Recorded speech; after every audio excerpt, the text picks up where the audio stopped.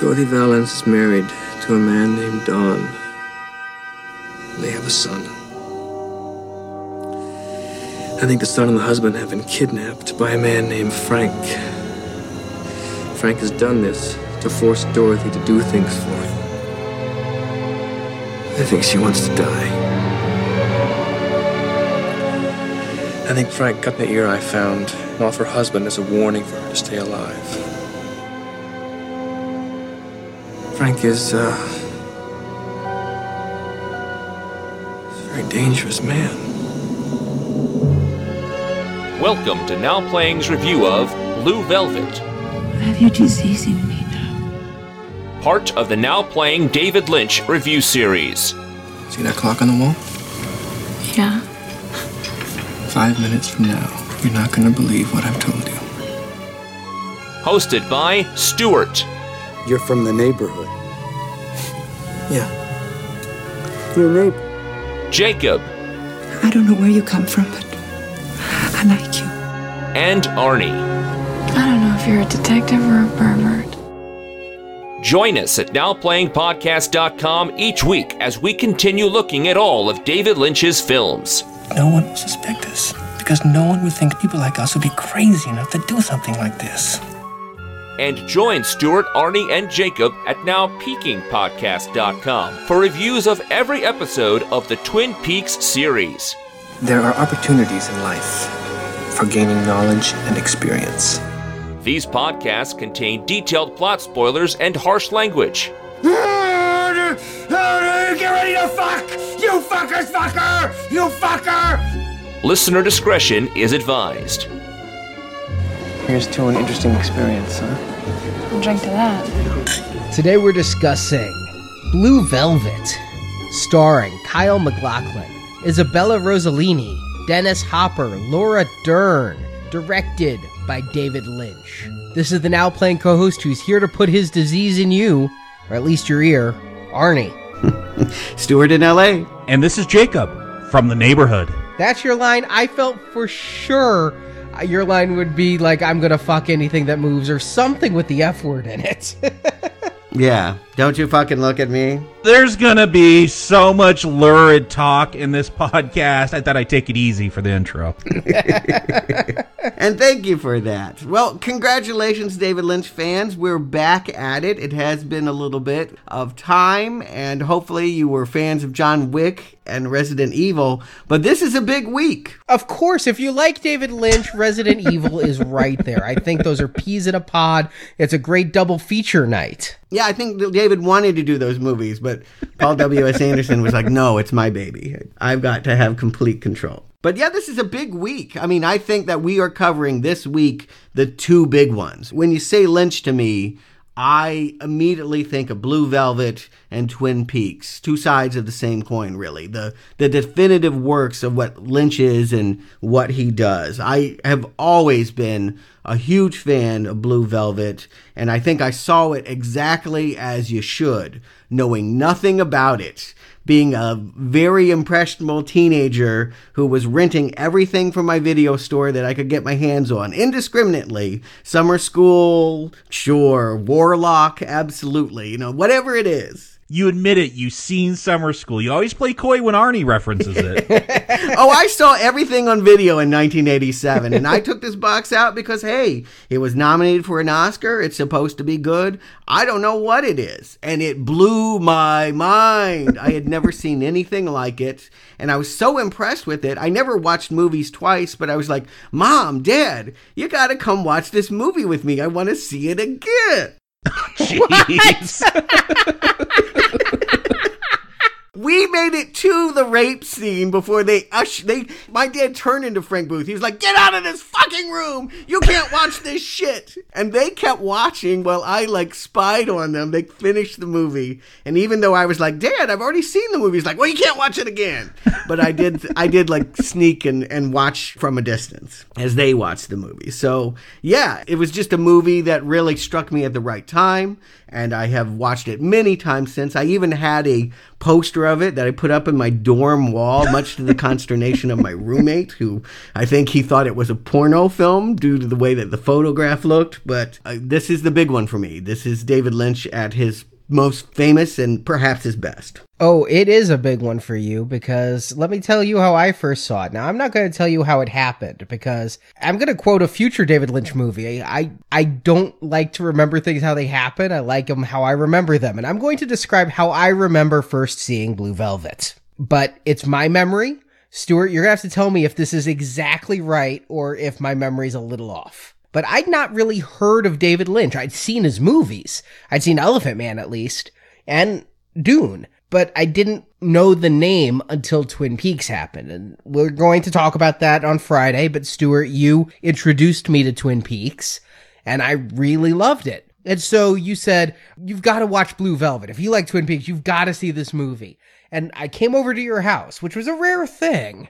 And you usually came over to mine. I came over to your house, and in your basement there, we watched Blue Velvet. And I didn't like the movie, but I think it was because my memory is you were making screaming monkey noises of excitement throughout the whole film, and your passion for it was, and I was just like, I don't get it, and I'm a little weirded out, and why are you screaming about how good it is? I can't explain that because I don't recall this at all, Arnie. I do remember showing it to you and you not being impressed and being disappointed. I didn't understand how someone could love Twin Peaks and not like Blue Velvet. I think I get it now. I mean, one is definitely more entertaining driven than Blue Velvet is, I think, a harder watch because of its violent content, but I didn't think that that would bother you.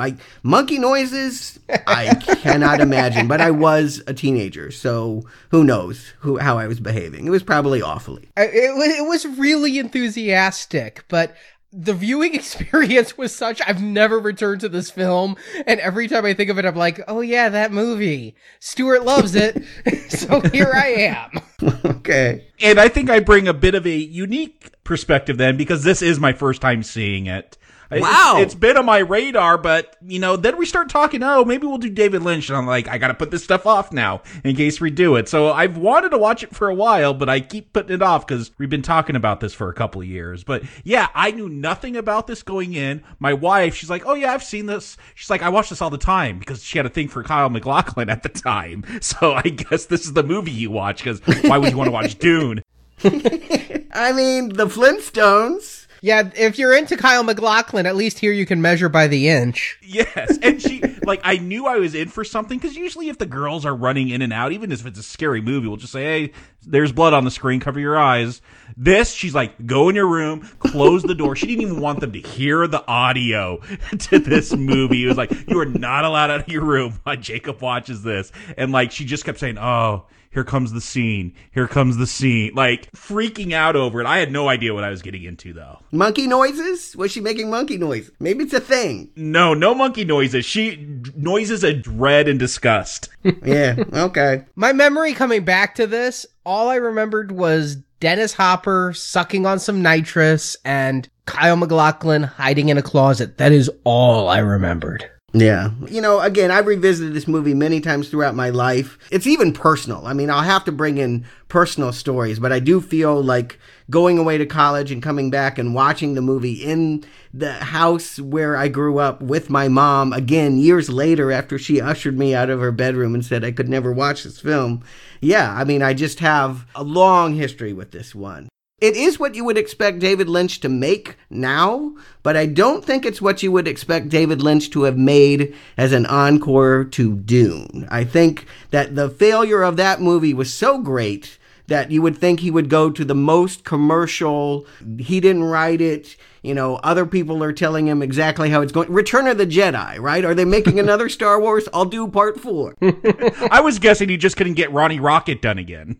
He tried, believe me. He sold it to Dino De Laurentiis, but funny enough, he did not want to invest in another inscrutable, expensive science fiction David Lynch project. So he owns the rights to it, and it's a big reason why Lynch wasn't able to make it in the 90s when he was doing well and could command bigger budgets, was that it was tied up with Dino's company, which went bankrupt, partially because of Dune. But it was optioned, but Lynch knew that he had to work on a small budget. And he had found some producers that had some money, and he was tossing around ideas and listening to what he could do. He was also looking at other things. I mean, let it not be said, painter first. He was doing art exhibits. He was actually starting to exhibit his photography, his still photography work he was putting out there. He was a comic book artist. I don't know if you guys know this, but he was serialized for 9 years in LA Weekly with the comic strip The Angriest Dog in the World. Ever heard of it? I've heard of the strip. I did not know that was Lynch, though.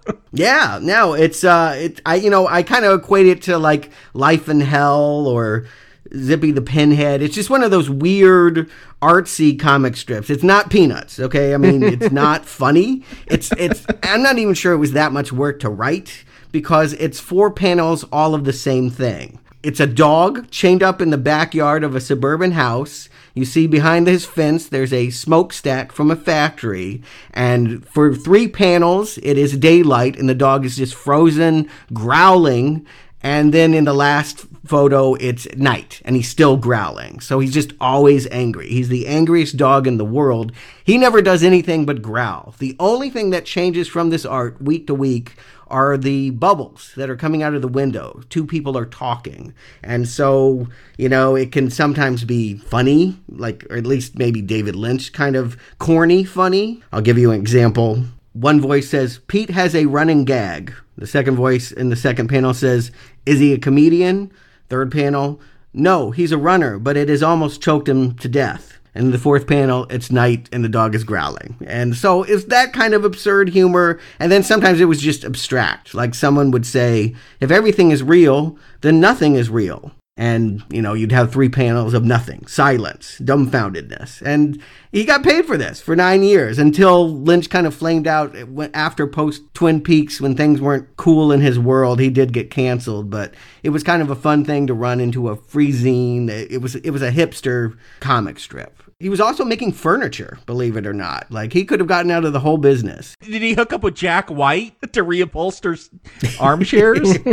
I think he would be. I think he probably would do it now. Again, Lynch always strikes me as someone that could step away from film and find something that he loves. But he did, I think, want to remain creative, and he was lucky enough to find some producers that were willing to throw a small amount of money at him this time, that they were not going to give him a Dune-sized budget, and I don't think he really wanted to work on that scale again. Keep in mind, Elephant Man and Dune were Hollywood projects where he didn't get to control everything. He missed the days of Eraserhead where he handled every facet of production, and he wanted to have that experience again. And he had worked on Blue Velvet for many years. He had the script done while he was making Dune. He had approached Kyle MacLachlan to star in it already. He already had clear ideas about what he wanted it to be. And fortunately, it was an idea that they could budget for $6 million, which was pretty cheap. Yeah, and I definitely am glad to be going through this Lynch retrospective, because here I feel like we're at a nexus. I definitely see some of those Eraserhead tendencies. But yeah, watching this now, and I didn't get it the first time I saw it, man, this is like Twin Peaks, the prequel movie. It is so similar. Or the second prequel. Isn't Fire Walk With Me a prequel as well? Oh, yes.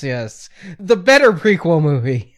I feel like Lynch always has an idea twice, one for the movies and one for TV. Later, I feel like Lost Highway is the movie version, and Mulholland Drive, at least as it was originally conceived, was the TV version of the same idea. So yeah, this is the same idea about a small town in the Pacific Northwest. Yeah, definitely having watched Twin Peaks already, I did get that vibe. I'm like, wow, this is where those ideas started to form. You really see it in this. Yeah, it's seminal. I do think, again, I couldn't imagine liking one and not the other, but I can when I think about it, because this is a tough movie, and it is not something that you would air on television. Even at its darkest, ABC would never air some of the things that we're going to talk about tonight. But I guess we should get into that. Arnie, give him the plot, and we'll get into Blue Velvet. Kyle MacLachlan plays Jeffrey Beaumont, a college student who's returned home to Lumberton, North Carolina after his father had a stroke. Walking home from the hospital, Jeffrey finds a dismembered, rotting human ear, which he takes to Police Detective Williams, played by George Dickerson. Later, Jeffrey visits the detective at home to find out about the ear, and there he meets Williams' daughter, Sandy, played by Laura Dern. Sandy tips Jeffrey off about the investigation, and together, the two plan a break-in in the apartment of person of interest and nightclub singer Dorothy Valens, played by Isabella Rossellini. When Dorothy returns home early, Jeffrey is discovered, but made to hide in the closet while Dorothy is visited by her abusive tormentor Frank, played by Dennis Hopper. Frank is a nitrous oxide inhaling criminal that has kidnapped Dorothy's son and husband, and the ear belonged to her husband. Frank uses their captivity to force Dorothy to be his submissive sex slave. This makes Jeffrey want to help Dorothy, and the two begin a passionate affair, with Dorothy pushing Jeffrey a bit to hit her during sex. But simultaneously, Jeffrey is also romancing Sandy, despite her having a boyfriend named Mike, who's a football player, like in Twin Peaks. Mike. When leaving Dorothy's apartment after a tryst, Jeffrey is found by Frank and his gang.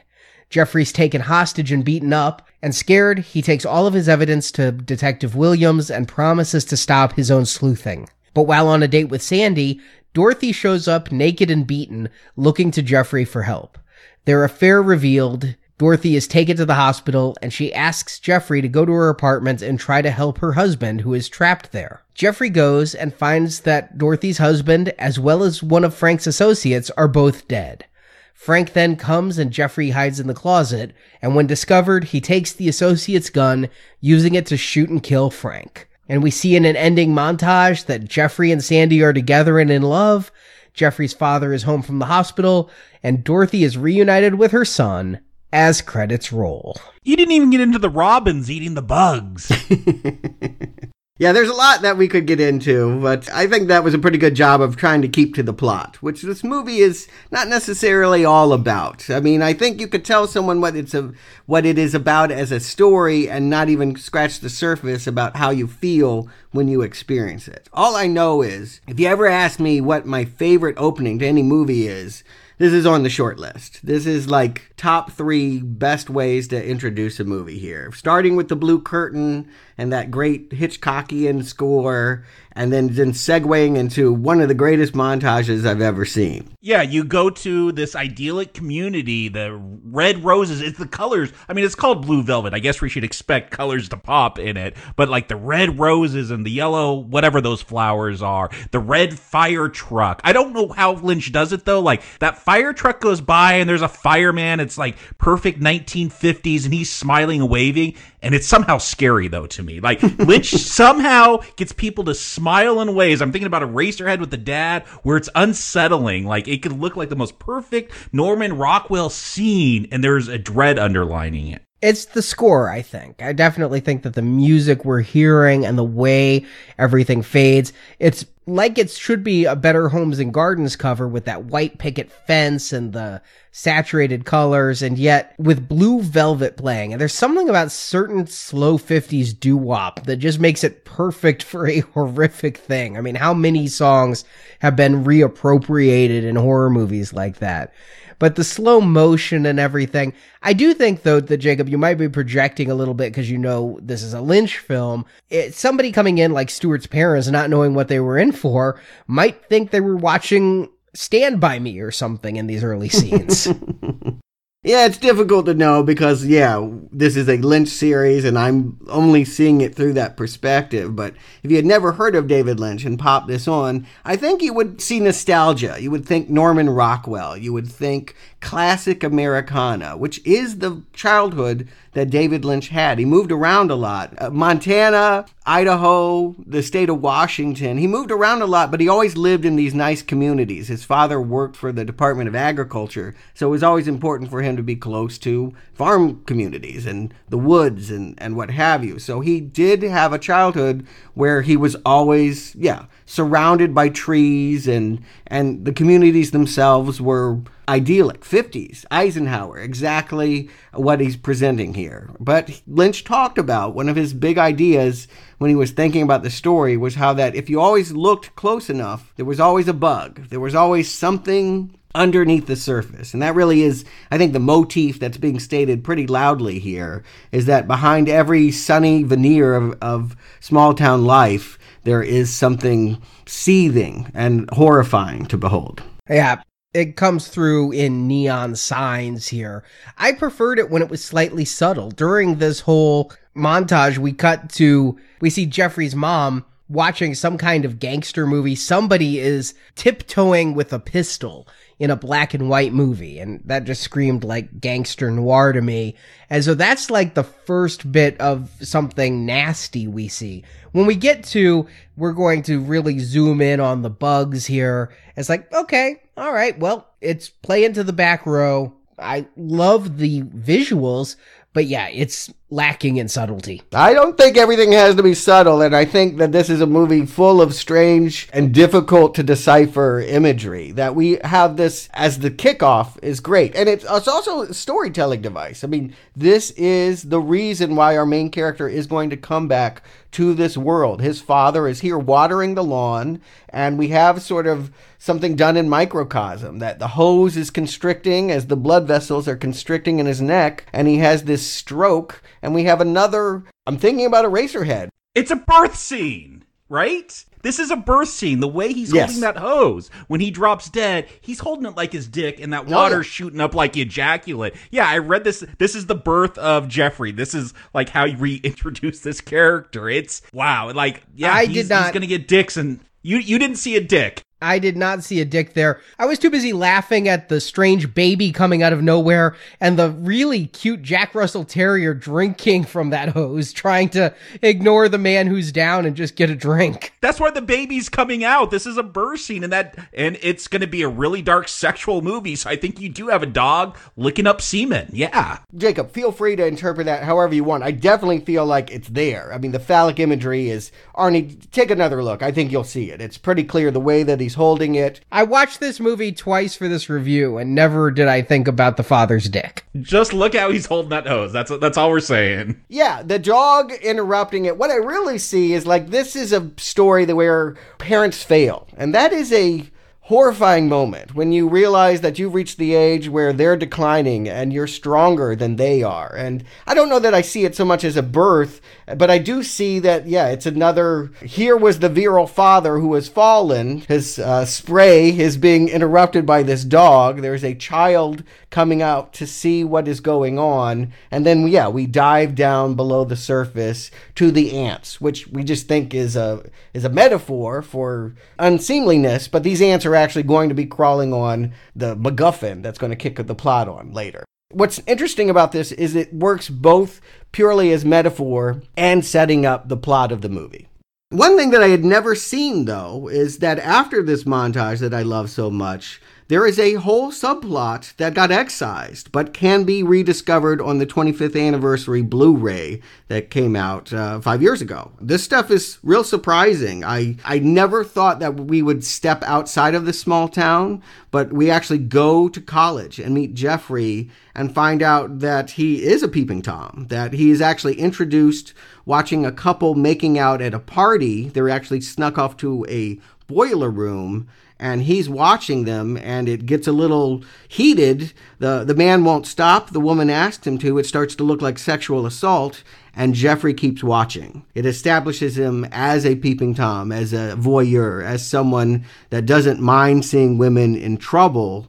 And he only speaks out and says, "You're a shithead, leave her alone," after he hears his name being called because he's getting a phone call from his mom who is ordering him to come home. She is making him leave college for good because they don't have the money to pay for his dad's medical bills and keep him in school. So you get a clearer understanding also of the relationship Jeffrey has with his parents. His father is sick and his mother is needy. And I think you're going to see that play out with the shadow parents, I'll call it, the parental figures he's going to meet in the story as well. Yeah, I don't know if I would have needed all that. Maybe it's really interesting, but this is, I think, primarily a mystery. I think, Arnie, you talked about that detective noir show they're watching on the television, and this does feel like it's got a footstep in that noir genre. So I like, when Jeffrey says, "Am I a is asked if he's a detective or a pervert. I want that mystery. If you see that, I don't know, it kind of already tells you what Jeffrey is, and I like going on this journey to discover who he is. Yeah, I do like that he kind of discovers it here for the first time, but in the way that it plays out in the movie, he doesn't know that he's a pervert until he's in that circumstance. By establishing him as that, I don't know, it may change the character too much. I don't know, but I did miss that detail. I thought it was great as a bonus scene. And not all the bonus scenes are great. Yeah, I did read a little bit about that, and I found it interesting to see him at college. And I did watch that one scene, and I was really surprised to see someone from Will and Grace playing the girlfriend, Megan Mullally. I never watched that show, but she's the one that's not Grace, apparently. And she's Will? She's Karen, if that means anything to you. I watched the show for a couple seasons. She was actually really good in Why Him just recently. But yeah, I was shocked to see her in this film and looking really young. Yeah, it establishes that he has a girlfriend that is quickly dismissive of him, and that throughout the movie, some of the scenes that were cut, the movie was originally, surprise, surprise, 4 hours long, and Dino De Laurentiis ordered Lynch. He was like, I will not release this movie if it is a second over 2 hours. So he made it 1 hour and 59 minutes. What I read was literally he cut it to 2 hours and then removed one frame. Yeah, he was going to get in as much as he could, and what gets lost is, Megan Mullally, these phone conversations throughout where, yes, Jeffrey is calling and seeing, basically learning that she's not interested in having a long-distance relationship. Maybe he was never that interested in him at all, and it sort of reinforces his anguish towards women. Yeah, I like the movie the way it plays. I like that we don't leave the town. I like that we're introduced to him walking to see his father. I like that the stroke begins everything and we go into the bugs, and we're going to talk about it at the end, but it's really symmetrical how it ends. And if that was how this movie started, it would need to end with him back at college for that kind of symmetry. I don't know if the cuts were because of time or because Lynch saw the poetry in the way the final cut worked, but I like how this movie opens. I like how we see him walking to the hospital and just stopping to throw a rock and establishing, he's going to look in this lot. And then when he visits his dad, does he have a voice box? He's like reaching for a button on his throat. He never speaks. Yeah, I think it's because he had this stroke and he's not able to speak for medical reasons, but I think he's overcome with emotion as well. I mean, this is a powerful moment in your life, and it happened to me about a year after this film. My dad fell off the roof, and he was a fitness buff and an avid runner, and he never was able to run again. And I remember the casts and all the surgeries, and it is just a humbling moment when someone you look up to is reduced to a hospital bed and they cannot do what they used to do. I mean, I can relate to they're just seconds of flashes. I wouldn't even call them scenes, but these instances are really powerful to me, with Jeffrey trying to be strong for his dad, who, looks like the Baron Harkonnen. He's got some weird, contraption around his head and can't speak. In a cutscene, we learn he actually has a tumor of some kind, that he had a cerebral hemorrhage based on something that they keep calling a disease. And that's a word we're going to talk about later, but that the father is diseased, and that is what has brought him home. Yeah, I didn't get power out of that scene. I've also been in the situation where my father was dying and didn't, but he was dying. And I was sitting there like that, seeing him unable to speak from a stroke, coincidentally. You were a man by that point. I mean, I was still in high school. So it's not to dismiss that, but I do think that, when you're young, whenever you see your parents in any way, see them more as human and not as people to look up to, I think it's a startling moment. Right. However, at this point, Kyle MacLachlan's almost 30, so I don't think that the trials and tribulations of a young teen equate to that scene. What I get from here is just, again, Lynch's use of sound. When we go underground and see those ants after the stroke, very Eraserhead, just the sound overpowering and the bugs, but done to good effect and with restraint here. And when we get there, I'm just thinking about some of the other kind of weird scenes that often he does that involve people with various disabilities or various medical contraptions. And he is a person who lives and dies with long pauses and furtive glances and silence. And so I took that scene and I got a feeling from it of unease with the contraptions and wondering if he still had a larynx and all that, but I wasn't touched or moved. Well, no, I mean, I don't think we have a relationship enough to feel for the characters. I'm just talking about how this movie impacted me later when I returned to it and could relate to that moment. But it passes very quickly, and we're off to back to the field. We find out that what he was doing was throwing a rock at a bottle, and as he's digging for more rocks, there becomes the plot device, the severed ear, the moldy, ant-covered appendage. It's that mold on it that gets me. I think it's rot. I kept wondering what the green was on it and things, and I think what we're seeing is rotting, like gangrenous flesh. And of course it had to be an ear, right? Like, because Lynch, because he is such a obsessive over sound design that, like, I mean, it could have been a nose, a finger would have maybe made more sense if it was a mob hit. Yeah, but you could go inside of an ear. I do feel like Lynch is always pushing the camera inside some hole. So here's something with the hole. Yes. But no other body orifices, I want to clarify. Well, I think it can be read that way. I mean, I do feel like this movie is about returning in utero in lots of ways. And you could see when he does those extreme close-ups of the ear canal and those cavernous sounds and all of that. The Freudian, you can definitely interpret it however you'd like.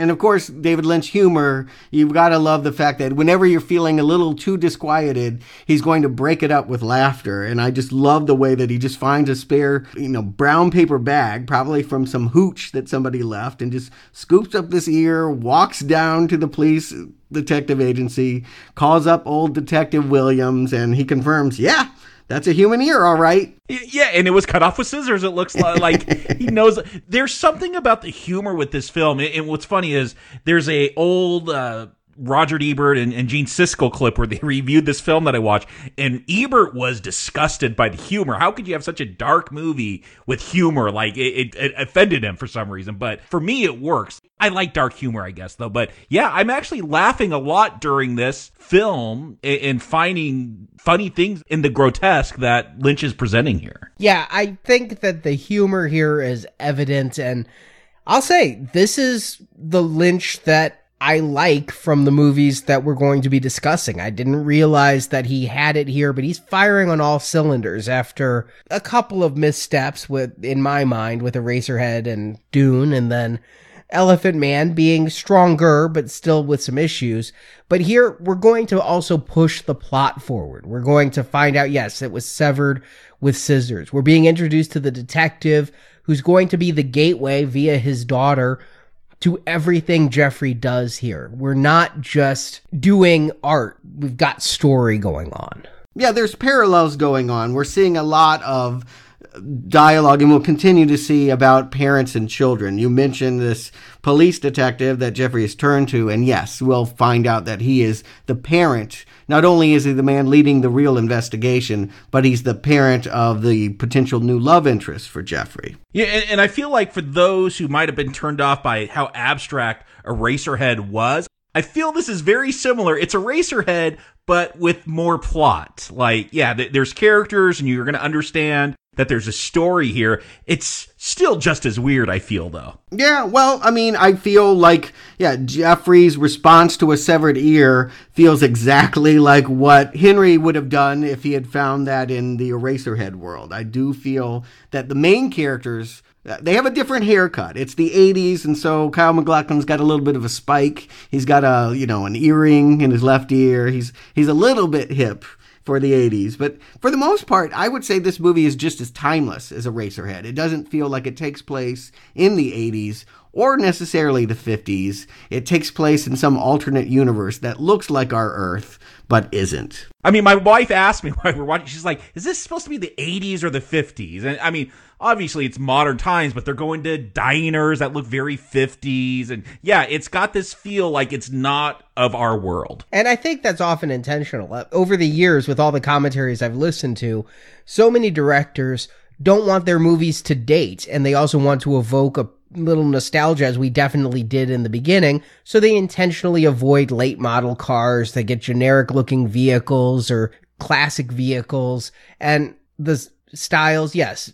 definitely tinged by the 80s, especially that earring, but it also does feel he's wearing skinny ties and suits a lot. Mm-hmm.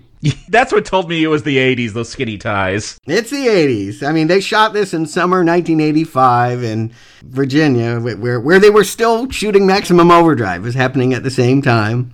And I feel like Sandy has a very similar story to Jeffrey. I feel like this is a story that gives consideration to characters other than the main character. To me, that's why it feels the most different from Eraserhead, was that was all taking place in the head of one strange dude. And here we have Sandy, who is just a few years behind Jeffrey. She's still in high school, but remembers him, maybe had a crush on him, looked up to him. 10 years younger than Kyle MacLachlan. Yeah, that's weird. I didn't realize Kyle MacLachlan was 30 years old when he shot this. He was actually, it turns out, if it was shot in 85, he was 26. Yeah, okay. Yeah, mid-20s. Yeah, that feels right.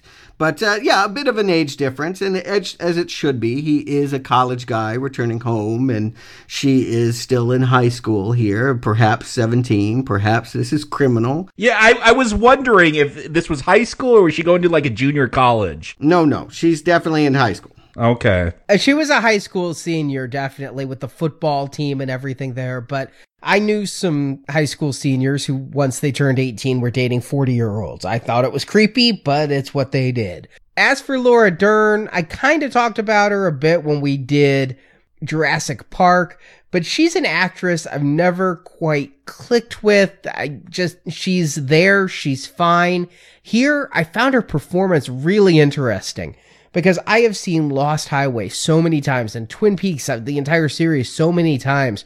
Her hushed voice delivery, her long pauses. I'm wondering how much Lynch actually gives line deliveries to actors or really influences their performance, because here she's playing just like Patricia Arquette or just like Laura Flynn Boyle. Well, it's hard to know. I mean, it could be that when you get cast in a Lynch film now, you know what's expected of you because you've seen the earlier ones. But keep in mind, I don't think anyone was going back to Eraserhead. I think Kyle MacLachlan said that he went and saw that to get his audition to Dune and was like, ugh, I don't even understand this. I mean, I don't think people really had a good sense about what David Lynch wanted from his actors when he was making Blue Velvet. I think they respond to his enthusiasm. He's very excitable. I don't think he gives line readings. I think he's just very encouraging. He wants them to dig in. He encourages ad-libbing. He wants them to find the character.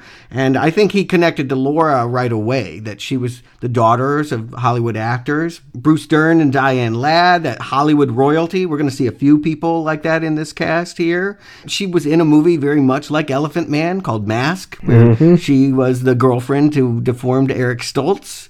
That's why she got this part over Molly Ringwald. That and Molly Ringwald's mother wouldn't let her do it. Well, there's no nudity in that part. I will call out Laura Dern for one thing that she does, and just in case we don't talk about it later, when she finds out about Jeffrey's affair, what she does with her lips is strangely animated, and they bend and contort in ways I didn't know human lips could. So I'll give her that. Her face acting in the scene where with naked Dorothy, I couldn't take my eyes off Laura Dern's lips. Yeah, Laura Dern, she works in Lynch projects. I mean, we'll see her many times. She's in the new season of Twin Peaks. Inland Empire, man, if you're impressed with her face here, they get some really amazing looks out of her in that movie, and Wild at Heart, of course. she's definitely one of his collaborators here. And this is, I think, a very successful first collaboration. She's very young here. I think she's only 19. She would be 18 or 17 when this was filmed. Yeah. I was only just a few years younger watching it, so I can't imagine coming into this, even with my parents being movie stars and knowing what to expect, this kind of subject matter. I guess you're right. She gets the innocent part. I love the way she's introduced. Absolutely loved it. In the cut scenes, originally it was just planned that Jeffrey would be hanging out at the Williams residence and she and Mike walked by and they were on their way out the door, and you established her as someone dating a jock. But here, the way it's done is that Jeffrey has just had a meeting with Detective Williams. He's told him, look, I'm not going to tell you anything about the case until it's wrapped up. And he steps out, and we're reminded of that billowing Blue Velvet opening where that curtain was kind of shimmering. She steps out of the willows, and it's like a 50s movie. I mean, they don't make movies where people are lit in this way in the 80s. Yeah, I feel like with her, if McLaughlin's all 80s with skinny ties, I do feel like they keep her very 50s. Mm-hmm. Sandra Dee. I'm almost expecting her to come out with a poodle skirt at times. Like, she's got those sweaters. She's always got a skirt on. Yeah, I do think it's intentional that dualism's a big thing in this film. And yeah, she's the innocent blonde girlfriend compared to the exotic brunette we'll meet eventually. Yeah, I mean, again, I'm going back. I'll put this in Twin Peaks terms, but it's basically the Black Lodge and the White Lodge. There's the good woman and the bad woman. The veneer on top that we've seen that's idyllic, and then the dirt underneath, and this guy getting caught, pulled between the two forces, the two impulses. Yeah, I definitely think that you're going to see Sandy as the most optimistic of the females that are presented here, but I don't feel like she's completely innocent. I think that she has the same curiosity that Jeffrey does. She lives above her father's office. She spies on him. And so she kind of knows what's going on in town, that there's these drug dealers and this nightclub singer, and she can take Jeffrey to the apartment and show him. She's just as curious as he is about what's going on in their small little world and what happens when you step off the beaten path and go past Lincoln Street. I love the way that that's set up. We have this goofy old character named Aunt Barbara who gets a whole lot more in the deleted scenes. She's always trying to find termites that are infesting the house, and that got completely cut out. But she makes the comment as Jeffrey was stepping out of the house, "You're not going down to Lincoln Street, are you?" And, once we finally see that the nightclub singer's house is right there on Lincoln Street, it makes us wonder, what do the other residents know? Is this a whole secret that the town is keeping? Yeah, for all of Sandy's clean-cut image, she is the one that I feel pushes Jeffrey to investigate this. She's like, yeah, there's this woman in this apartment, and it's on the 7th floor. Like, gives very specific instructions where everything can be found. Like, she does push him in the right direction. Mm-hmm. It is kind of her fault. Living in Springfield, Illinois, when I saw that this was Lincoln Street and that the bad guy's name is Booth, I'm like, okay, there's something there. Yeah. I'm not sure what, but yes, it's something. It can't be coincidence. There's too much of a close-up on that Lincoln Street sign and this ominous music sting. And then, yeah, we're going to be dealing with Frank Booth for the rest of the film. He's going to get shot in the head. I don't know. I just want to take a moment. I think this is the moment where I most want to compliment Frederick Elms, the cinematographer, who is shooting in a very wide anamorphic frame. Like, in most versions of this movie's commercial home video release, you can't even see the total image because it's that wide, and they've had to crop it to some degree. And just this moment when they're tracking through their neighborhood and we see the shots of the trees, and they just look like babes in the woods. They just look like kids that, he's doing this weird chicken walk and trying to impress her. What the fuck is that chicken walk? An ad lib by Kyle MacLachlan. Go back to Eraserhead. Yeah, those dancing chickens made an impression on him. Not scripted. It was just something Kyle MacLachlan knew how to do, and Lynch responds to that. There are many things in this movie where Lynch was like, yeah, do that. He is very open to spontaneous inspiration. I found the chicken walk amusing, but if you're trying to woo a girl, I don't know that that's the way.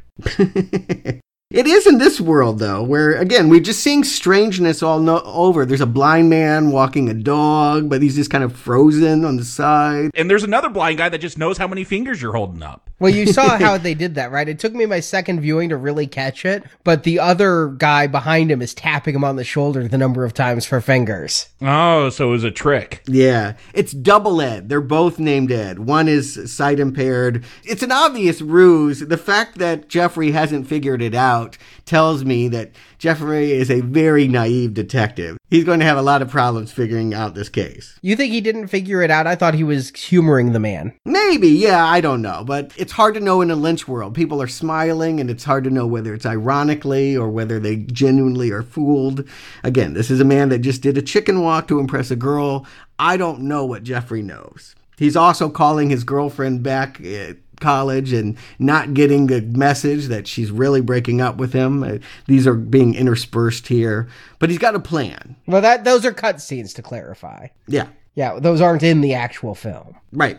But he's got a plan. He wants to break into the nightclub singer's apartment and see what he can find. And that really was the inspiration. Lynch talks about how he started even working on Blue Velvet. He was approached by a producer while he was making Elephant Man and said, I really want to tell a story where a guy sneaks into a woman's room and spies on her through a closet and sees something that's going to lead into a mystery. And that got a green light. He was paid to write a treatment, and it was shopped around at Warner Brothers, and it looked like it could have been his film after Elephant Man until they read the script and said, this sucks. And Lynch took several more years to finesse it into the version we have now. But the idea of spying on someone in their home when they don't know that they're there, it's his fantasy. I mean, I think that Lynch is Jeffrey here, and that enthusiasm that he has, the way that he's pressuring Sandy to do it with him, it almost feels like he's pressuring her for sex or something. It's like, come on, it'll be fun. Aren't you curious? It won't hurt. And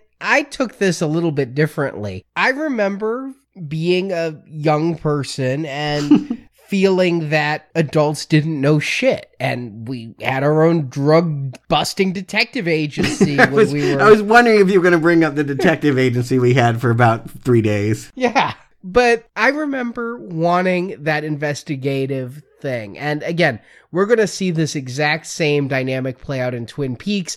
I watched Twin Peaks when I was the right age to be these characters, and I just went with it. Yes, teenagers investigate because they don't trust the cops to do what they need to do. So I definitely went there. I may have even been the Kyle MacLachlan trying to get a few people to help me out with some of my crazy plans to investigate evildoers in my youth. What's crazy about this scheme, so Jeffrey's going to pose as an exterminator at this apartment complex and get into the apartment, and then Sandy's supposed to come up later and act like a Jehovah's Witness to distract Dorothy.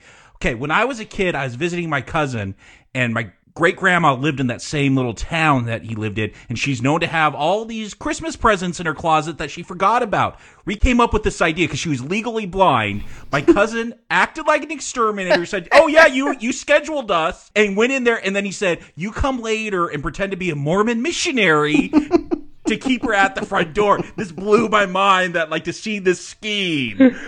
Wow. Maybe this is a scam that lots of kids think of. It would have never occurred to me that this was the way to get information about the nightclub singer that's maybe or maybe not mixed up in the severed ear. But you have to wonder, is Jeffrey really doing it because he wants to solve that case?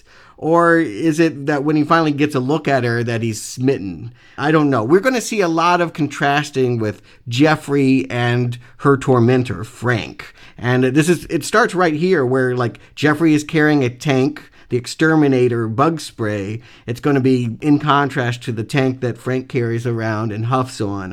I do feel like they'll be dressed similarly, and we're to think of them in similar ways as the story progresses. But here he still seems innocent. He's just, playing Bugman and gets a clue. Not the one that he thought, but instead of Sandy making it to the door, there's a man in a yellow sports coat. And he is going to see that figure throughout the investigation. And I gotta say, Dorothy's apartment is really nice for the building she lives in. Yeah, I was thinking that same thing. He's walking into what looks like the projects. The elevator's literally boarded up. He has to climb 7 flights of stairs, and to get to the stairs, he's got to walk through the dump where they have like 8 metal garbage cans or something. I figured he was walking into a dive. When he walks in and everything is like, the interior decorator's on point with all the mauve and purple and everything going on in that living room. And the kitchen's a little bit out of time with its appliances, but that is one nice apartment in one shitty building. Yeah, and it's very erotic, for lack of a better reason as well. It's pink, it's fleshy, like the hallway is all tones of gray, and then suddenly we're just in this world, and there is this woman, and what to make of her. He looks around, he sees a little bit, but he knows he wants to come back, and he steals a set of keys, and he's confident that they can sneak in while she's performing at the nightclub, and convinces Sandy to change her plan. She was supposed to go out with her boyfriend, play sick, and come with me to the slow club. Yeah, I think Jeffrey definitely has designs on Sandy from the first.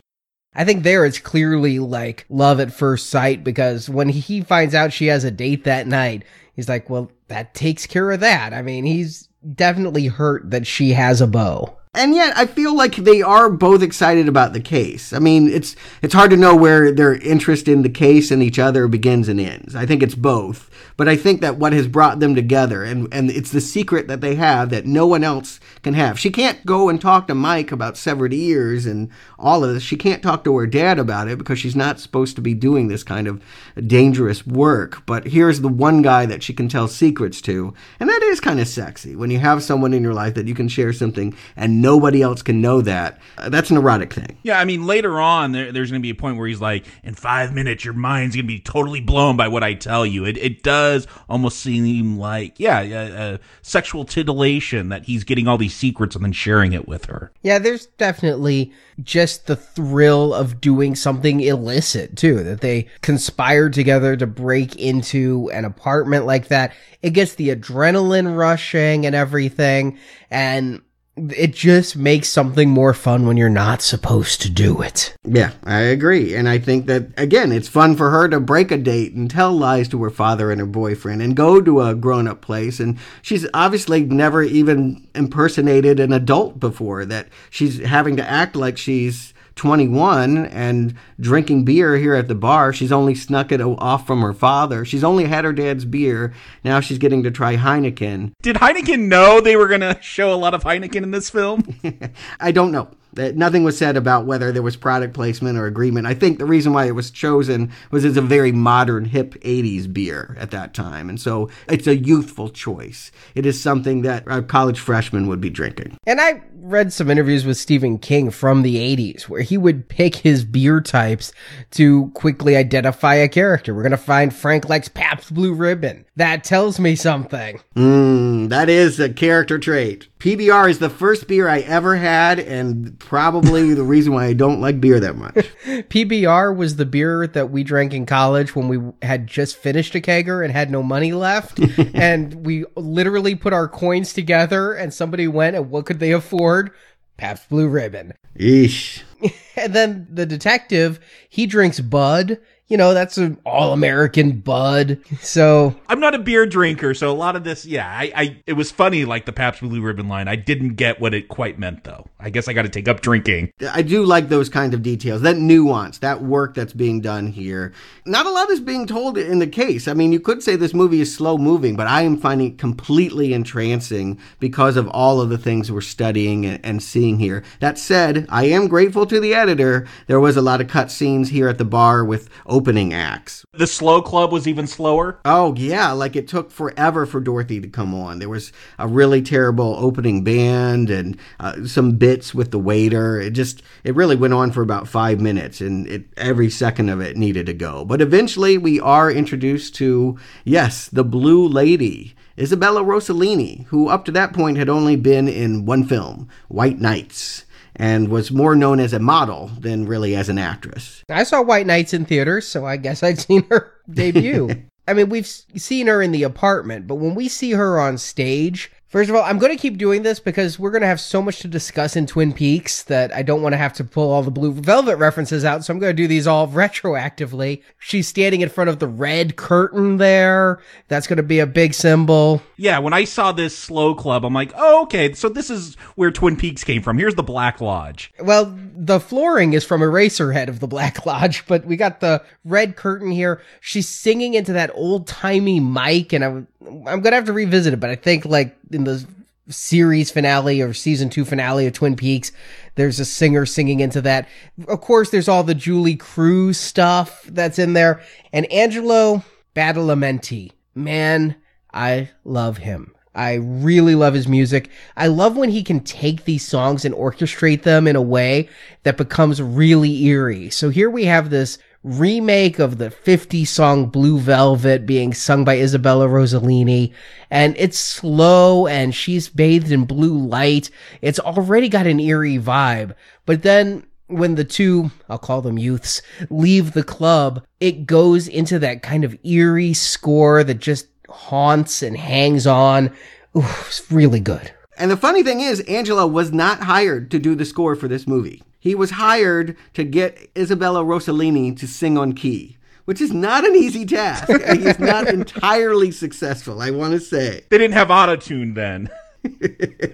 She fully admitted she was terrified of taking this role, not because of the nudity, not because of the torture, but because they were not going to dub her with somebody else. Her natural voice was going to have to carry a tune, and she knew she couldn't sing. And so she basically needed Angelo to create an arrangement that she could sing within. He created the version that allowed her to look the best. So I always found like this slightly painful.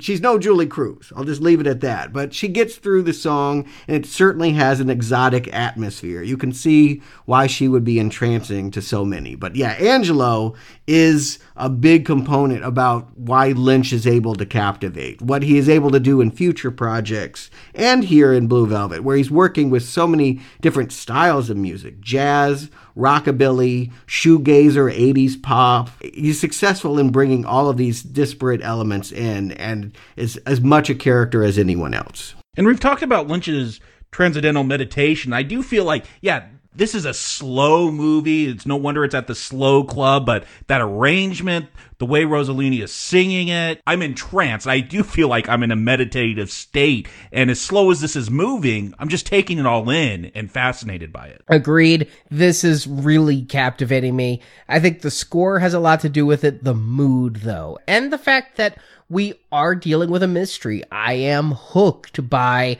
what is going on. I had no memory of this plot with the ear coming in, so I was really anxious to see where it goes. When he goes back, breaks in, he's very lucky. Those were the keys to the apartment, not the keys to a locker or something, the way they were just hanging and the way they looked, and he gets in. And he's not there too long before he has to take a piss. I thought that was going to be the tell. I thought she was going to find urine on the seat, or he'd leave the seat up or something. But no, it's the flushing that means he doesn't hear the horn honk. It's the loudest toilet in the world. Yeah, he's caught by surprise. In the original draft of the script, I did read the draft that was close to what they filmed, but had some differences. It was his plan to stay in the closet. He immediately went in the closet, and he was going to spy on her all night. I didn't get that impression from the movie, though. My sense was that he was in here just to go through her drawers, just to see what she was like, and that he would have probably snuck out of here 5-10 minutes later. If he had heard that honk, he would have left the apartment. He wouldn't have run into the closet. When he starts sniffing her perfume, I suddenly think he's not there to investigate a crime, and he's there for like a panty raid type purpose or something. It becomes odd. He's not looking for guns. He's not looking for blood or evidence or drugs. He's looking at her toiletries. Yeah, and maybe this is a discovery for him. I mean, he keeps saying he's hooked on the mystery, but maybe the mystery is himself. Like, I didn't realize I could be so turned on by this, that this is exciting to me. I mean, yeah, he likes Sandy, and he'll call her mysterious later as some form of flattery, but I don't think that her allure is mysterious to him. I think that what is mysterious is this dark exotic foreign mother figure. And Isabella Rossellini, I don't think she's a great actress. I definitely don't think she's a great singer, but I do think that she brings the right mood. Part of it is that she's old Hollywood too. Like, her mother is Ingrid Bergman, and she looks just like her, and that's basically why David Lynch got smitten. I don't know if there's a connection or not, but David Lynch did get divorced from his second wife the summer that he shot Blue Velvet, and quickly started having an affair with Isabella Rossellini right afterwards. So I think that Jeffrey's attraction matches Lynch's attraction to Isabella. Now, I didn't notice any problems with Isabella's singing. Her talking, on the other hand, a couple of times made me want to turn on the subtitles. I never did. I kind of got the gist, but when I'm trying to pay attention and hang on every word, she made it a little hard. Yeah, she's Italian, and Lynch wanted a foreigner. He also looked at a German actress.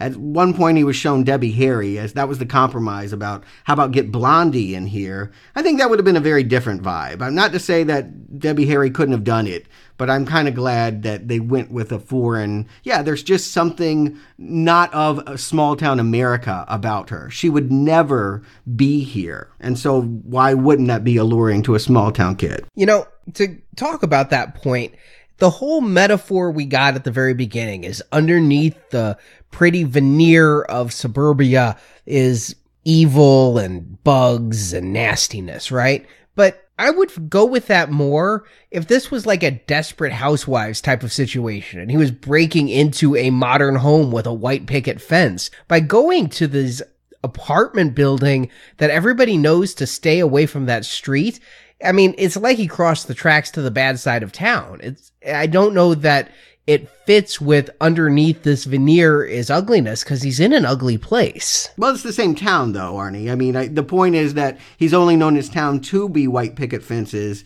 and now he's learning there's just so much more, and hey, I kind of like it. Yeah, he's gone to that other side of the tracks that he's always been warned against, or the other side of Lincoln Street, at least. I do feel like Lynch plays with that, though. I mean, you have this ugly apartment building, but yeah, she has this weird Art Deco apartment that looks like it could use a new coat of paint, but at one time it looked really nice. I do feel like Lynch does deal with those extremes, though, like black and white. Like at one point, Jeffrey's going to literally be just wearing black with a stripe of white, like to drive the point home.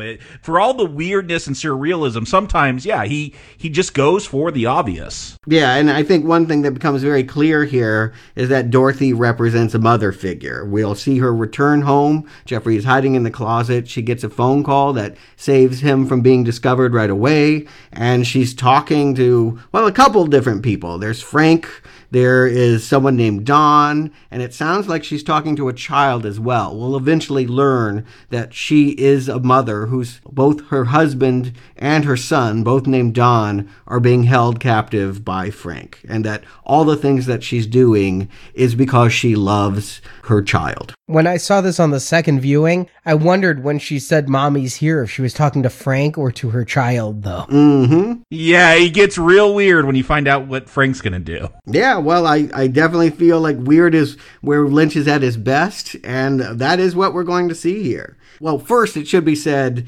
Jeffrey gets outed as a pervert, as he should. Yeah, I love in movies. It usually happens in comedies, and so I don't think about it. But when you're in this really suspenseful situation, maybe you guys do this and I'm the weird one, but who goes to a closet, reaches in without looking, and absolutely grabs the exact garment they were looking for? I'm always rooting through hangers and moving stuff to the side if I'm trying to look for a specific shirt or something.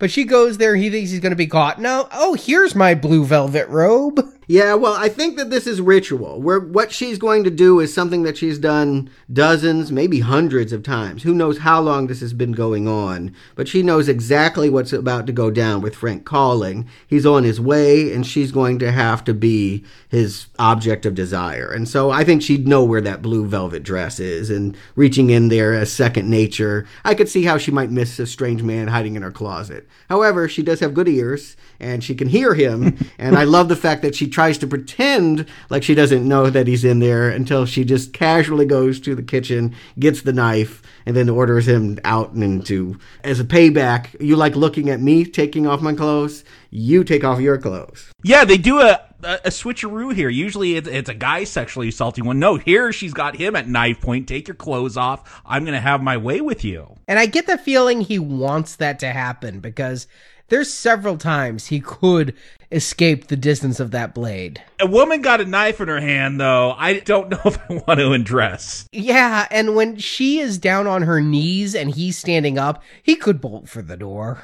I think he's into it. Yeah, no, I mean, I definitely feel like he's discovering something about himself as well as discovering something sordid about this relationship. But yes, there's who isn't thinking about edible complexes and castration issues with this mother figure that's demanding that he take off his clothes, lie down, and she gets on top with a knife. That is some bold stuff here. But Frank does arrive. He's ordered back into the closet, and he is going to watch something that he really shouldn't. Yeah, this is the scene where my wife started freaking out, and then she's like, oh gosh, here it is. Dennis Hopper, not the original choice for this. I think they looked at several different people. I know that the villain from Rambo was approached. Steve Burkoff. Oh, yeah, he was the Russian in First Blood Part 2 and the bad guy in Beverly Hills Cop. But a surprise, when I attended the David Lynch Festival a few months ago, something that I've never seen reported before got announced. One of the guest speakers was John Malkovich, and he revealed that Lynch wanted him to do the part and that he decided, for whatever reason, he didn't want to do it. But I could see that. I mean, Malkovich has definitely played a lot of weirdos, sickos. At that time in his career, he was only known basically as a stage performer. He was making a name for himself at the Steppenwolf Theater in Chicago, but that would have been quite an introduction. But I don't know. Dennis Hopper is an icon. You know, at this point, he is washed up icon, but Easy Rider, the 60s relic, the drug addict that survived it all and who had recently gotten sober in real life. He was sober for this film? Oh, yes. This was his big comeback. He had really washed out. I think it was My Science Project. That was like the last film where he was just like, I gotta get my act clean. What about Texas Chainsaw 2? He seemed pretty out of it in that, too. Yeah, I'm not sure if he was sober or not, because all of that was made around the same time as Blue Velvet and Hoosiers and River's Edge. But Hopper said he was very afraid of getting sober, in part because he was afraid it would hurt his work. That he had, learned to act by being out of control and drinking and all of that. And so would he be good if he stopped using the drugs? 86 was a real comeback year for him. He got an Oscar nomination for Hoosiers. He got a lot of praise for all the films that he made, except for Texas Chainsaw 2, I think, which I loved him in. I mean, I wasn't a great movie, but he was certainly kind of like this, a wild man out of control that was fun to watch. And I do feel like other people could have played Frank Booth, but nobody would have played Frank Booth the way that Dennis Hopper plays him. Yeah, Dennis Hopper. Again, listening to Julie Cruz as much as I did, his line, "Now it's dark," he repeats it many times, but I was taken back to the opening of Into the Night, Julie Cruz song there. And whenever he says that, the movie does get dark, both literally and figuratively. I can't even figure out what his plot is. At this point, the movie's plot becomes more about survival and escape and less about that ear. Because, like you said, we don't know how long he's had the husband and child locked up. After this scene, he's going to say, "Stay alive, do it for Van Gogh," obviously meaning whoever's ear he cut off, which we'll find out to be her husband.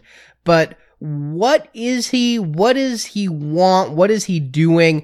Why did he kidnap the husband for Dorothy? And I never really asked those questions, like, what's going on with the father? What's the relationship like with Jeffrey and his dad? What's going on with Frank here? Like, why is he sniffing gas? Like, for me, I don't know if that's what you do with Lynch. He presents things and you got to go to another place for it. So I don't get caught up in those. This is the personification of evil, I guess, if we have the dark and the light. Like, this is a bad guy and Lynch has just made this bad guy really weird. Like, weirder than Harkonnen was in Dune. Like, sniffing that gas. I don't know what he was doing with those scissors. down with Dorothy there, but yeah, it's real dark and real weird, and I take it at that value. About the gas, that is something that Hopper was proud about, that Lynch wrote it in the original script, that this was a character that simply huffed helium, which doesn't get you high, it just changes the quality of your voice. That would have been really funny with the voice. I would have loved that. Could you imagine being raped by Alvin and the Chipmunks? Well, that was the point, is that he comes in saying, "Call me daddy, shithead," and then would turn into the baby. So when he was in that infantile state, he would have that high-pitched, shrill voice. But Hopper was like, nah. If you're going to sniff something, it'll be amyl nitrate, it'll be nitrous. And David Lynch was like, oh, I'm so glad that you know all this. So it was changed. But I don't know. It would have been interesting. I think it would have been too funny.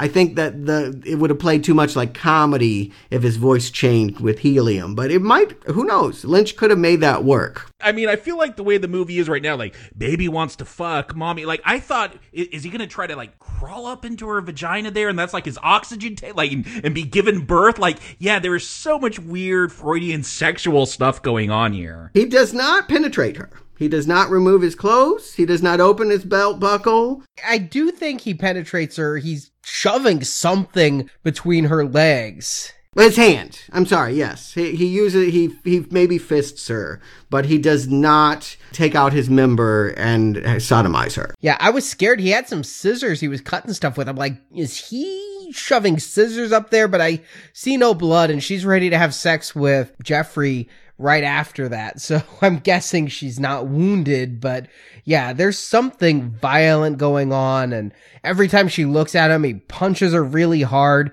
I'm like, I think this is a more realistic version of 50 Shades of Grey going on here. And to me, this is where subtext has become overt. That normally in a thriller, like a Hitchcock movie, these are kinds of things that French critics would write about and point out later that nobody would see. And Lynch, he's very Hitchcockian in the way he's constructed this thriller, but he wants to make sure everybody sees the subtext here. That we have mommy and daddy, and that if Jeffrey is a boy trying to become a man, we have Frank, the man, the father, that wants to revert. And yes, I don't know about crawl back inside mommy, but definitely use her as a fetishistic object to regress.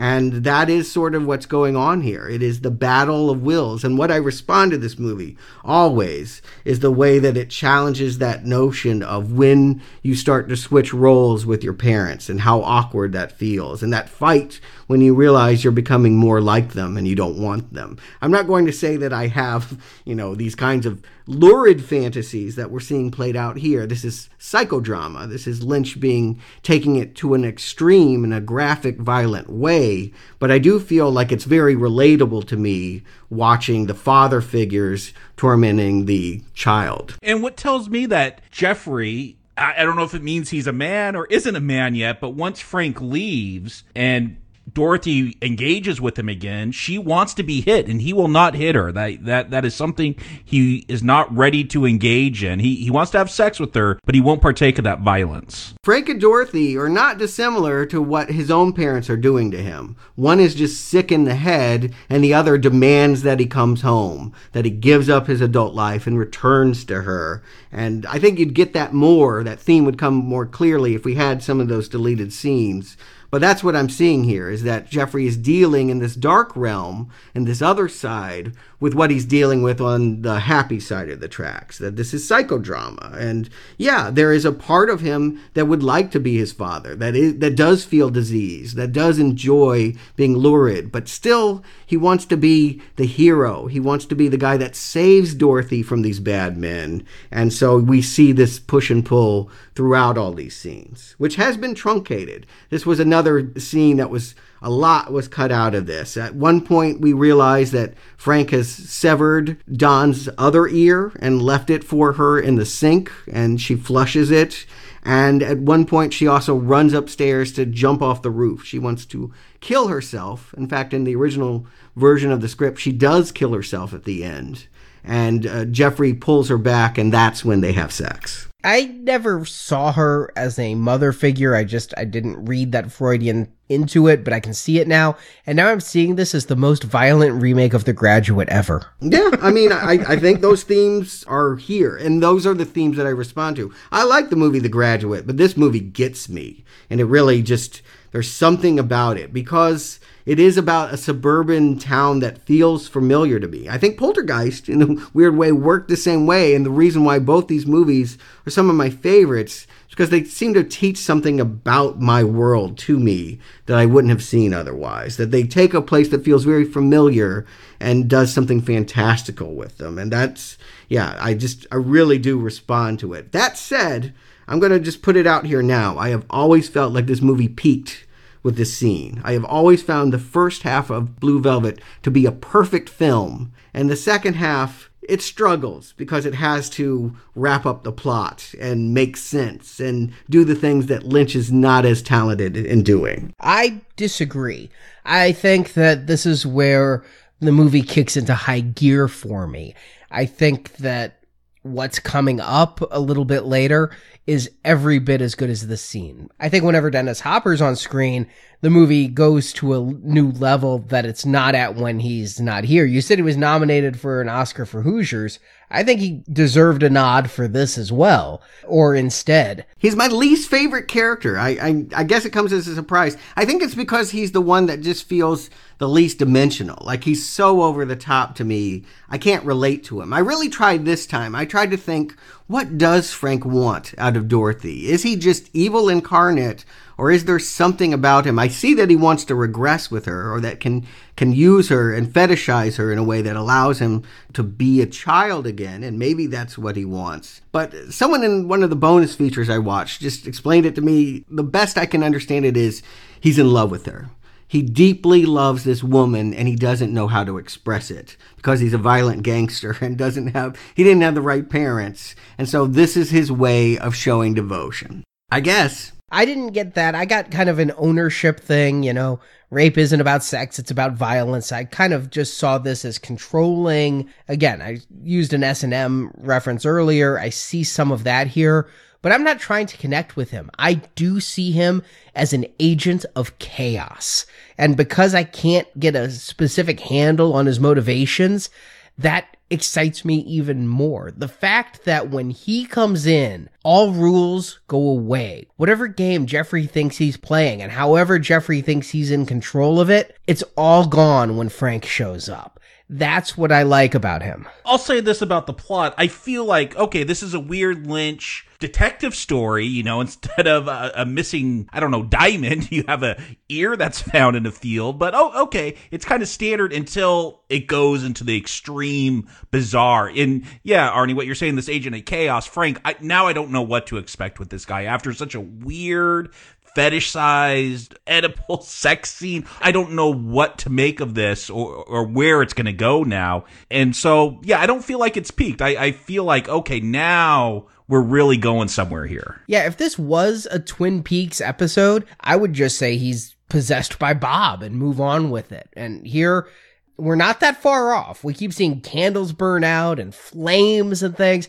I feel like there's demons just under the surface here, and Frank is an embodiment. Yeah, and in some of those hallucinations, these are visions that Jeffrey is having when he's walking home. We see the face of his father as well, that is transposed over Frank, snarling over the mother. So they're really trying to get you to draw those parallels between Jeffrey's actual father and this twisted relationship going on between Frank and Dorothy. That was a strange shot, and I knew it was the father, but it was so distorted, it almost was like he was, you know, that reflection you get when you're on a chrome toaster that's really bent or something. I didn't see Frank in it, but I did only watch this twice. If I'd seen it as often as you have, I might have seen all the details. And despite not getting a lot about Jeffrey's parents in this film, I do feel like I still understand that Frank and these relationships are supposed to be the opposite of light, because we started off with that idyllic suburban neighborhood.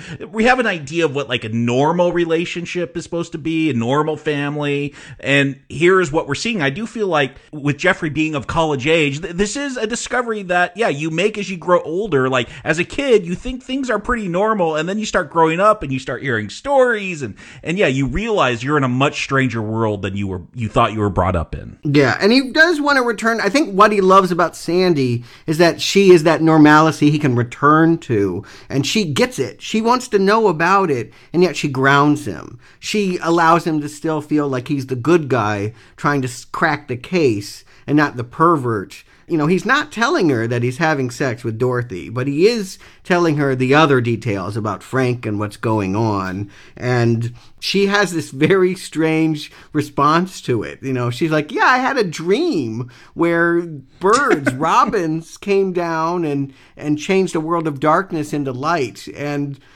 to Jeffrey, that makes all the sense in the world. He's just like, you're a neat girl. You know, here's this thing about David Lynch, is that, sometimes when he does show the forces of good triumphing over the forces of perversion, I sometimes wonder if it's with tongue in cheek. The way that she's delivering that feels to me like almost like a mocking of salvation and not an actual salvation. And don't forget, there is a church in the background with like church organ music playing. It does feel so over the top. They're laying it on thick, and so thick that you can't believe that Lynch would be serious about it. And again, is he mocking or is he just celebrating good old Americana? Difficult to say. Yeah, that's the line I was writing.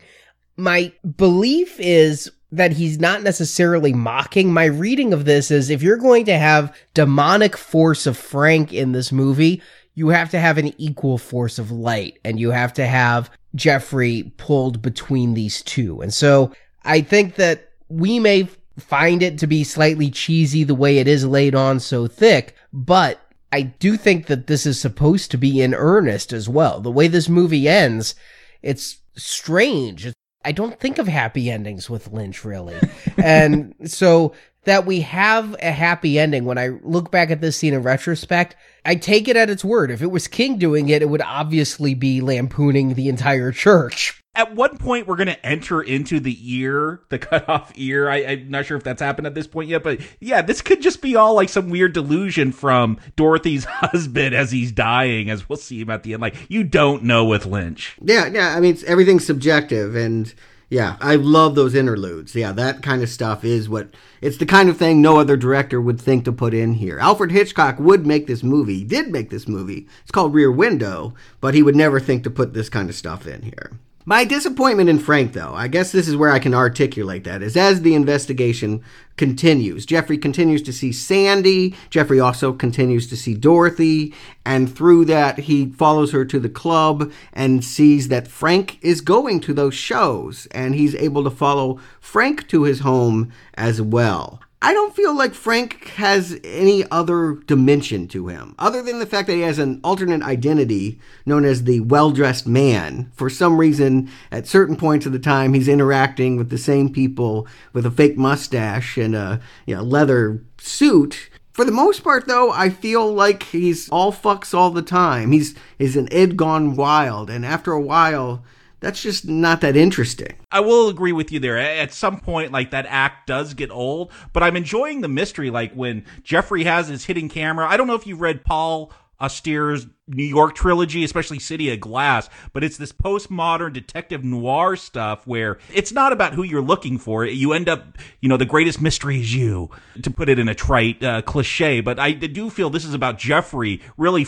sleuthing his own being and not so much Frank or these other characters. I gotta love that detail that it is a shoebox camera, that it is a homemade camera, because that's so Lynch. I mean, and Lynch did this throughout the production, is that he would go and they were like, oh, we need a light source over here, but we don't have one. Lynch literally would go and make a lamp. He's just that kind of guy where like he just will design something and make something up on the spot. And so that Jeffrey would be like, I need to take photos of these bad men. Let me get a shoebox and make my own camera rather than go buy one is just hilarious. I actually think it was a bought camera, and what he did, he had two things. He had a regular camera trigger that you can get with any camera, just a corded button you push, but then he was also pulling a string that pulled a trap door on the shoebox so that the camera was hidden. I may just know too much about photo equipment. This is also where we see that man that stopped by Dorothy's apartment, the yellow man. He is also hanging out with these guys. I thought he was a Century 21 real estate agent. I don't even know if people know what that is anymore. Is that company still in business? Well, you remember the coats, though, right? I remember them because I lived in the 80s. But yes, those were realtors that wore those really tacky, ugly... I think they were the only ones that had those mustard jackets. But he is a cop. What we eventually find out is that he is the partner of Detective Williams, and that he is, it's more clear in the script, he's the man that is assigned to Dorothy's apartment. It said that she's under surveillance. Sandy knows that they've been watching her for weeks. This is the guy that's been watching her, and the reason why they haven't caught anything is because he is also working for Frank. Yeah, I caught that detail on the second watch, is that Sandy didn't have a lot of detail. She goes, it's not his case. And so I'm like, okay, it's the partner's case. This is all tying together. Little subtle clues. I love that in mystery films. And above all, I find this to be a mystery, even though we're going to get this scene not too long after where Jeffrey's just able to spell out absolutely everything. I mean, he's basically telling me, I'm like, oh, that's the husband's ear? I didn't quite get that exactly. And all of it is just laid out very straightforward, no guesswork. But here's where we also get the escalation of both his romances. He convinces Sandy to break up with Mike and starts making out with her in the diner while just having some pretty explicit sex with Dorothy as well. Yeah, that chip smile that she has when she gets hit there, it is just something that stays with you. It's quite upsetting. I know this movie took a lot of heat for its glamorization of violence towards women, and I don't think you can argue that it doesn't in some way.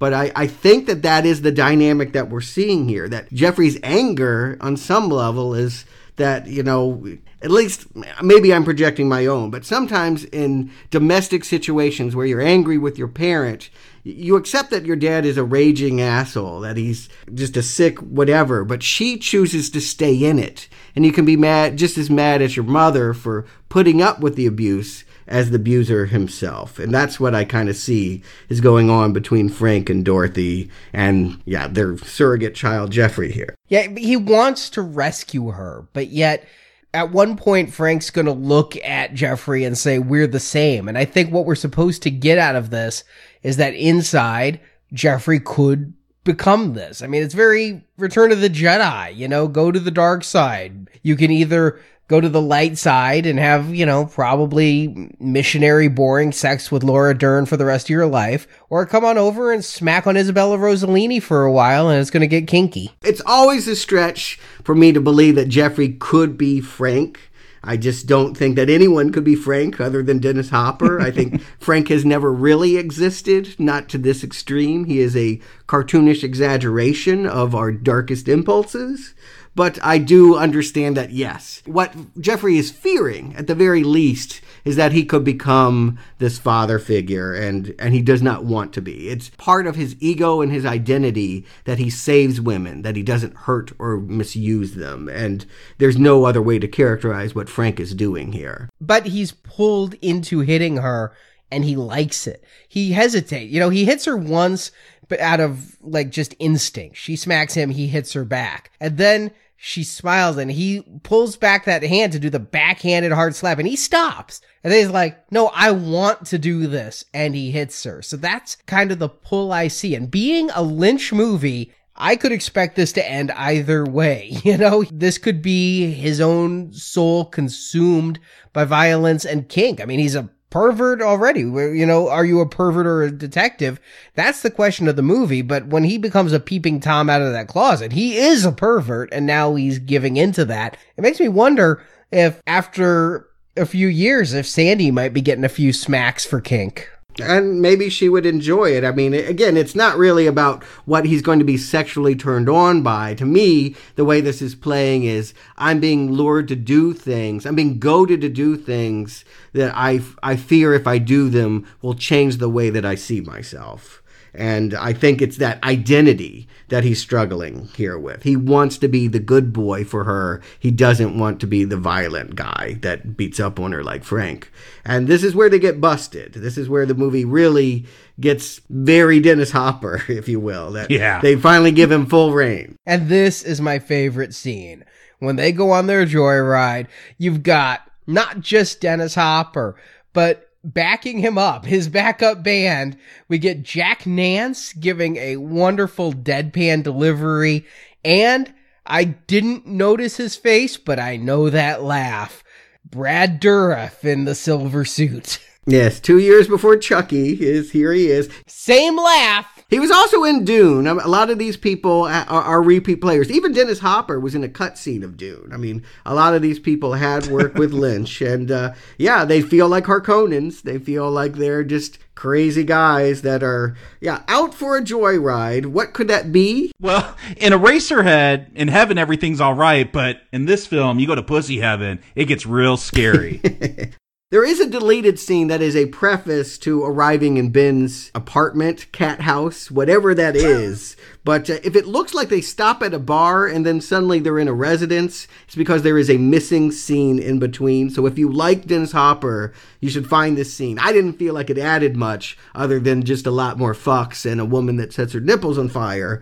But he does beat up on the man that made him drop the ear and the original cloth of blue velvet in that field. You find out that he was distracted selling drugs to someone, and that's how he lost the ear to begin with. I never even thought about that. But yes, here I feel tension when he's taking Jeffrey on this joyride. Obviously, Frank is going to have no hesitation about killing Jeffrey.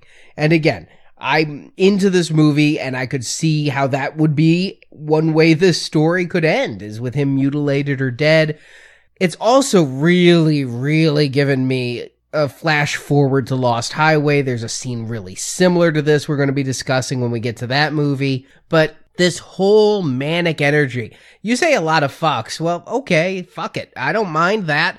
I like the way he's acting, the way he's forcing both Jeffrey and Dorothy to be like his puppets.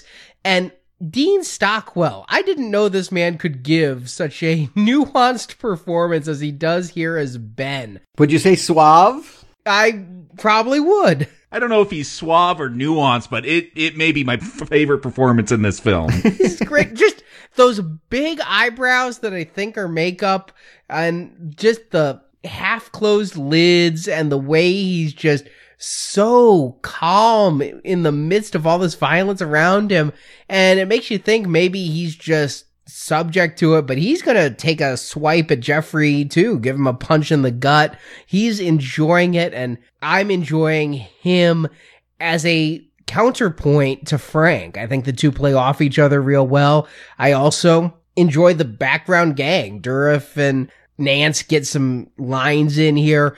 There's another guy too. Nobody cares about Hunter. Yeah, there is another guy, and I can't tell you a line he says, and I can't tell you who he is. He just has a cackle. When they go to this, whatever this is, I don't know if it's a whorehouse, but it's where Dorothy's child is being kept. Yeah, this is where I tend to get a little sick of Frank. He becomes very one note with all his fucks here. He'll fuck anything, all that. Oh, but I love that because then he just cuts away, he disappears. And you hear a screech of the tires, but yeah, it's a jump cut. There is an interesting edit choice. But what I'm into is all these background characters. Ben, played by Stockwell, and Jack Nance, and just the weird women sitting in the background. It almost feels like a John Waters film, maybe because they're large women with big beehives. But again, it's all that background dressing that I'm really enjoying. Yeah, let me tell you where this comes from, because I do feel like Lynch is taking from cinema history at this point. For the most part, Lynch is not a cinemaphile. He doesn't go to old movies to recreate scenes and moments that he loves.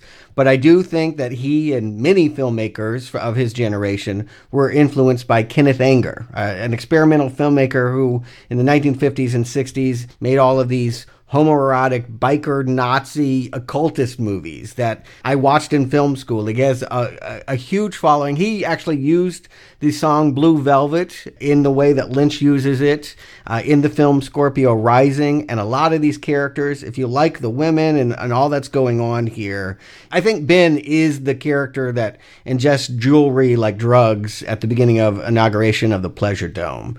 So look up Kenneth Anger. If you want more of this scene, there is a whole filmography from an experimental filmmaker that really creates what Lynch takes from. The jump cut there, it really makes me wonder again.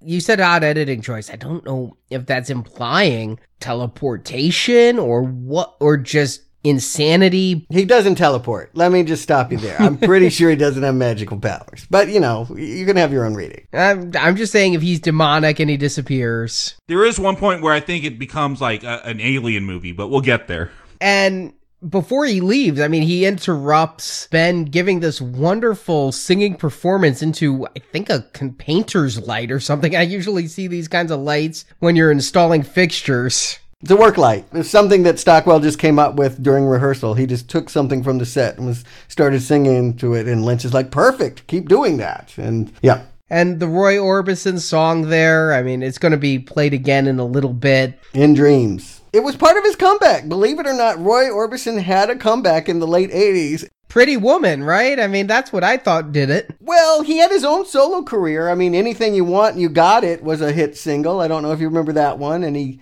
joined the Traveling Wilburys for a while. I don't remember the Traveling Wilburys, but I can sing you anything you want if you need me to.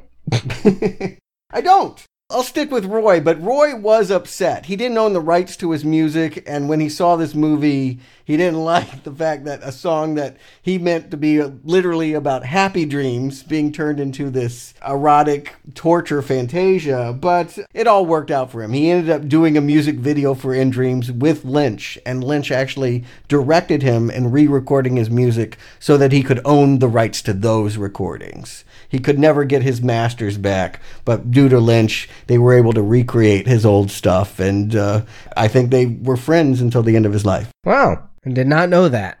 But yeah, when they drive out into the wild and Jeffrey just gets the living shit beat out of him. I mean, before he even starts getting beat up, what's a good beating without a go-go dancer on the top of your car? She is, first of all, one of the least attractive prostitutes I've ever seen. Again, I'm thinking John Waters.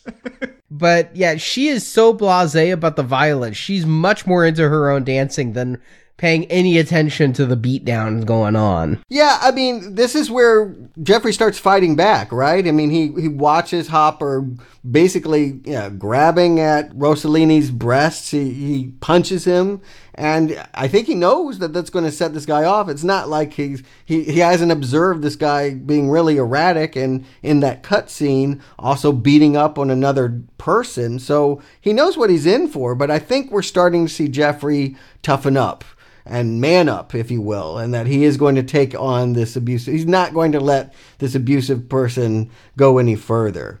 And so, yeah, this could have been the end of his life. I think he was prepared for it. But I think after this moment occurs, he's done with the investigation. I think going this deep, when he wakes up alive the next morning, I think he has decided, you know what, I'm just going to go date Sandy, and I'm going to leave the rest of this behind. You know, when he wakes up, I do have one just minutia question. What the hell is that that's hanging over his bed that we get close-ups of a couple of times? Have no idea, but I have to believe Lynch made it. Yeah, I don't know.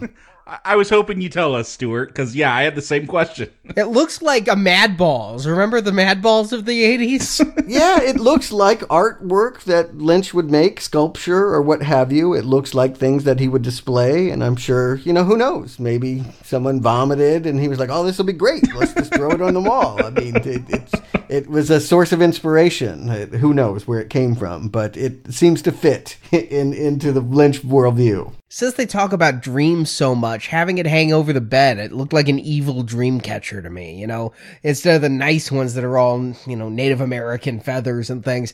Here, to just have this ugly talisman above your bed, I could see why his dreams would be dark. And this is also where he realizes that he was at Meadow Lane, which was when he listened to Dorothy on the phone where they were keeping her husband. Don was also going to be here. So I think he considers that enough of a lead that he could go and share that with the police. And Sandy is trying to convince him to just go tell her father one more time what you've done, what you've learned. And that's where he finds that the yellow man is actually Gordon, the partner. An interesting twist, and again, remembering nothing about watching this back in high school, I thought that the ultimate twist was going to be Detective Williams is also in on this. And then, if you escalate and escalate... They're leading in that direction. I think we're meant to think, certainly at this part, when he goes and tells Williams and shows him the photos, he doesn't say anything more. He just shows the photos of Dennis Hopper standing next to this cop's partner and saying they're doing drug deals.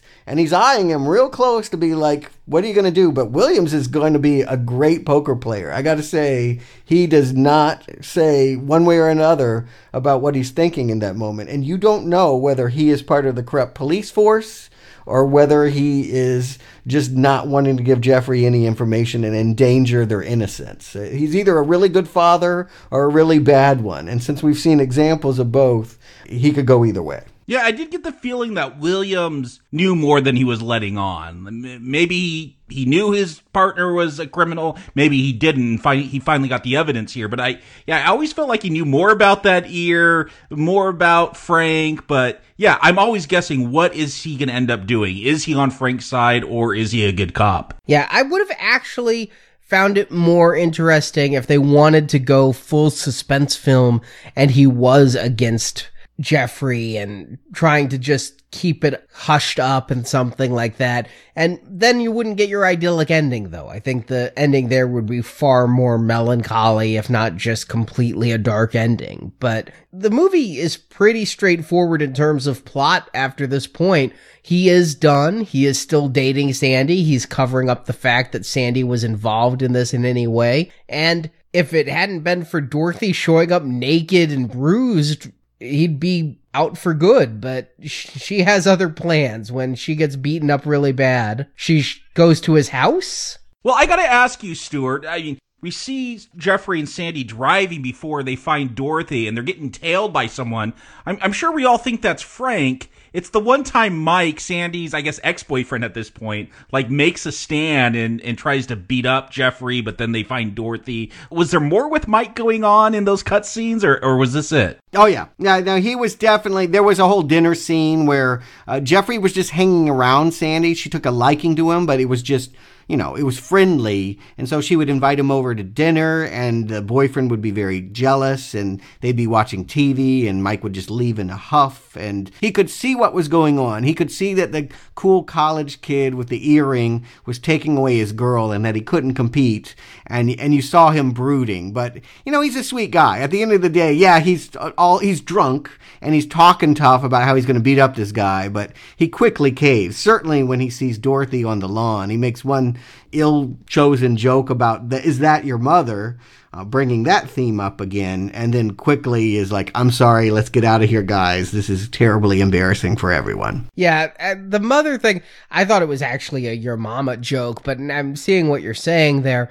But that seems like a really weird thing to say when you see somebody shambling out completely naked, not even trying to cover herself. They're drunk. Keep in mind, lot of Heineken's going on in that bloodstream there. And does Dorothy, what is she, cut up? It looks like she's been beat or something. Well, I had to think, this was the first time that I really felt like I need to pay attention to the plot. Normally, again, I'm just paying attention all to the subtext of this movie. I'm tapping into what it's doing and how Jeffrey's experiencing it and what it actually means in terms of the plot. But keep in mind, her apartment has 2 corpses right now, including her husband and the cop that was surveilling her, and in another cutscene was pressuring her to have sex with him as well. That the yellow man was knocking on her door and trying to treat her the way that Frank was treating her, and she rebuffed him. But whatever went down in that apartment has already happened and caused her to flee. So I don't know exactly what is happening. Oh, I don't read it quite that way. Because she asks Jeffrey to go help and save her husband. She says her husband's there, But I don't think when she leaves, he's been shot in the head the way he is when Jeffrey shows up. And whatever happened to that detective partner? Oh, no. That was done by Dennis Hopper. That was Frank's work. And I don't think Frank was necessarily there when that stuff was going down. But she was in her apartment with her husband tied up and the surveillance cop torturing him. And I think because there was a raid on Frank's apartment, Frank thought that the cop had betrayed him and came back and killed the guy, or almost killed the guy, shot him enough that he could still be standing, but was basically brain dead. We'll talk about it when we get there. It's really weird. But first, we must talk about this gratuitous nudity scene, which is just so awful to watch. It is so hard to see a woman struggling in this way. And this came right from Lynch's life. He said that this was something he saw as a boy, that he and his brother were walking around Idaho and saw a naked woman. And at first they laughed and said, "Oh, look, a naked lady." And then they realized that something awful must have happened to her in order for her to be in this state in the middle of the night wandering a city. And it just traumatized him. And he wanted to put it in a movie. And this, I guess, is a good enough place as any. But it's a brutal moment to watch. And the way that she wants to cling to Jeffrey, like, how is he going to keep Sandy on the hook knowing that he put his disease in this nightclub singer? Yeah, that is just a harsh scene. And this is where Laura Dern does her wonderful lip acting. And it is really, my thought was constantly, why don't they get her a towel? They wait a long time to get her a towel. They're at Jeffrey's house. I guess he doesn't want to explain this to his mom and Aunt Barbara, who are horrified at his getting beat up already. They usher her away and go to Sandy's house, and Sandy's mom throws a coat on her eventually and calls the paramedics. But yeah, it is a lot of nudity, and of course it lingers on that because Lynch knows he wants to make us feel uncomfortable, and he is playing this scene for all that it's worth. And it is torture. It is torture to see this agonized woman under the delusion that she's sometimes talking to her husband, Don, and sometimes she's aware that it's Jeffrey. And maybe sometimes she thinks it's even Frank because, again, she relishes the idea that he put a disease in her. I just think that's a breakup line. Later on, she says, "I can still feel you in me." I took that very literally as ejaculate, but now I'm wondering if it was metaphorically the disease. Yeah, I mean, I think it is ejaculate. I think you're right on the right on the page there. But this is graphic stuff we're dealing with. But Sandy's pretty forgiving. I mean, she is wholesome to the core. That Jeffrey takes Dorothy to the hospital and calls her from a payphone, and she's like, "Okay, I still love you. I just couldn't watch that." And I'm like, "You are very understanding, Sandra. Good on you." Yeah, I thought it was going to be a hot topic, a breaking up point between them. I mean, the way Dorothy is, "I love you, love me," and he's embracing her and she's naked, and that look that Laura Dern does, Arnie talked about with their lips. Yeah, I thought that was it for Sandy and Jeffrey. Yeah, it's impossible to believe it wasn't, How the hell does that not mean the end of that relationship?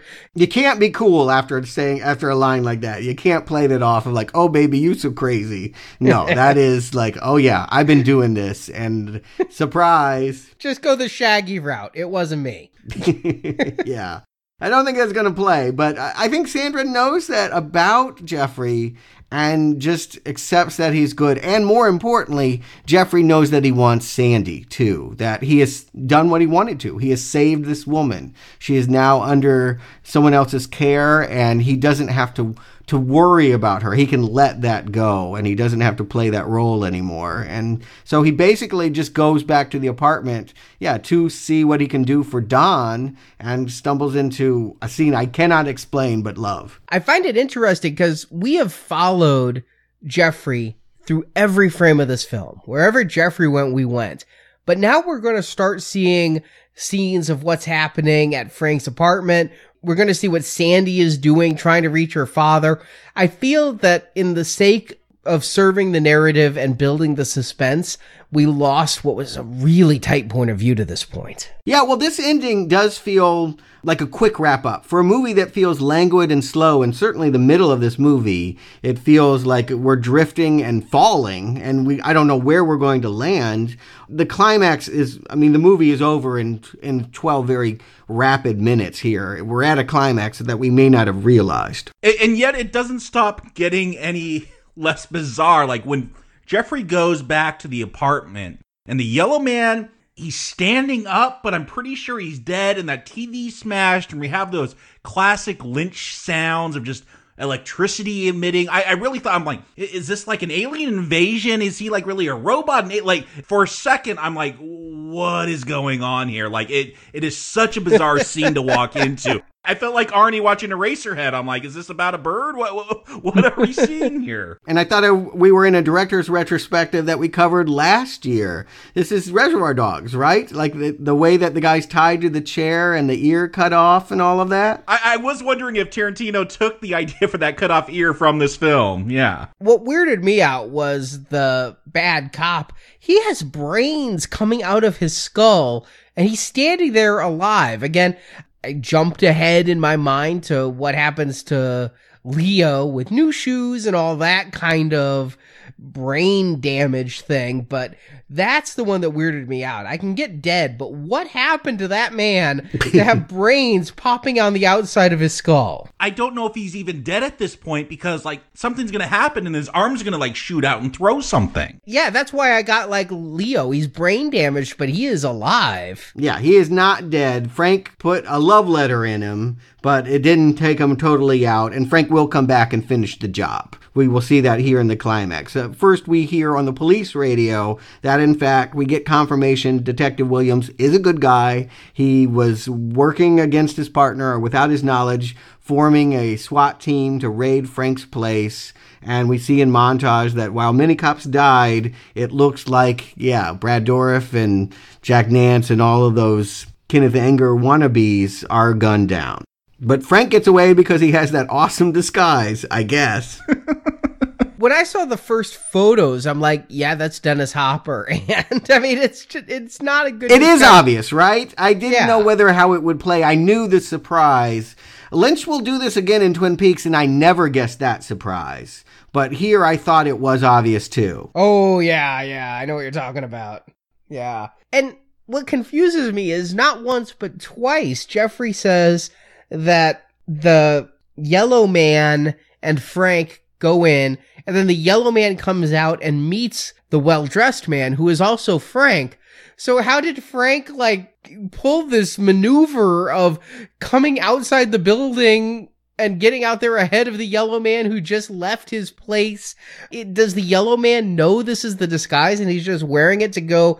They killed some drug dealers at one point, so maybe he just wore it to kill the drug dealers? I don't know. Yeah, you don't know what yellow man knows because, at this point, he's not talking. He is not going to be able to tell his side of the story. And again, I don't feel like this crime stuff really does add up completely to a totally logical, understandable, plot. I don't feel like I totally get it or would ever get it. I see it again. I'm looking more at the subtext, the metaphor, that this evil, psychotic, rambling, infantile madman also wants to have this demeanor of being well-dressed, a businessman, as it were. Again, I'm thinking about a father figure, and this is building up to that final father-son confrontation with Jeffrey and Frank here in the apartment, where it's basically him being discovered in the closet, this time by Frank. And this time he's the one armed. I mean, I do like this scene with Frank. I love, and Lynch did this earlier, the POV shots. You're not looking through the slats, but you just get a static wide-angle shot of the apartment as Jeffrey sees it from his vantage point in the closet.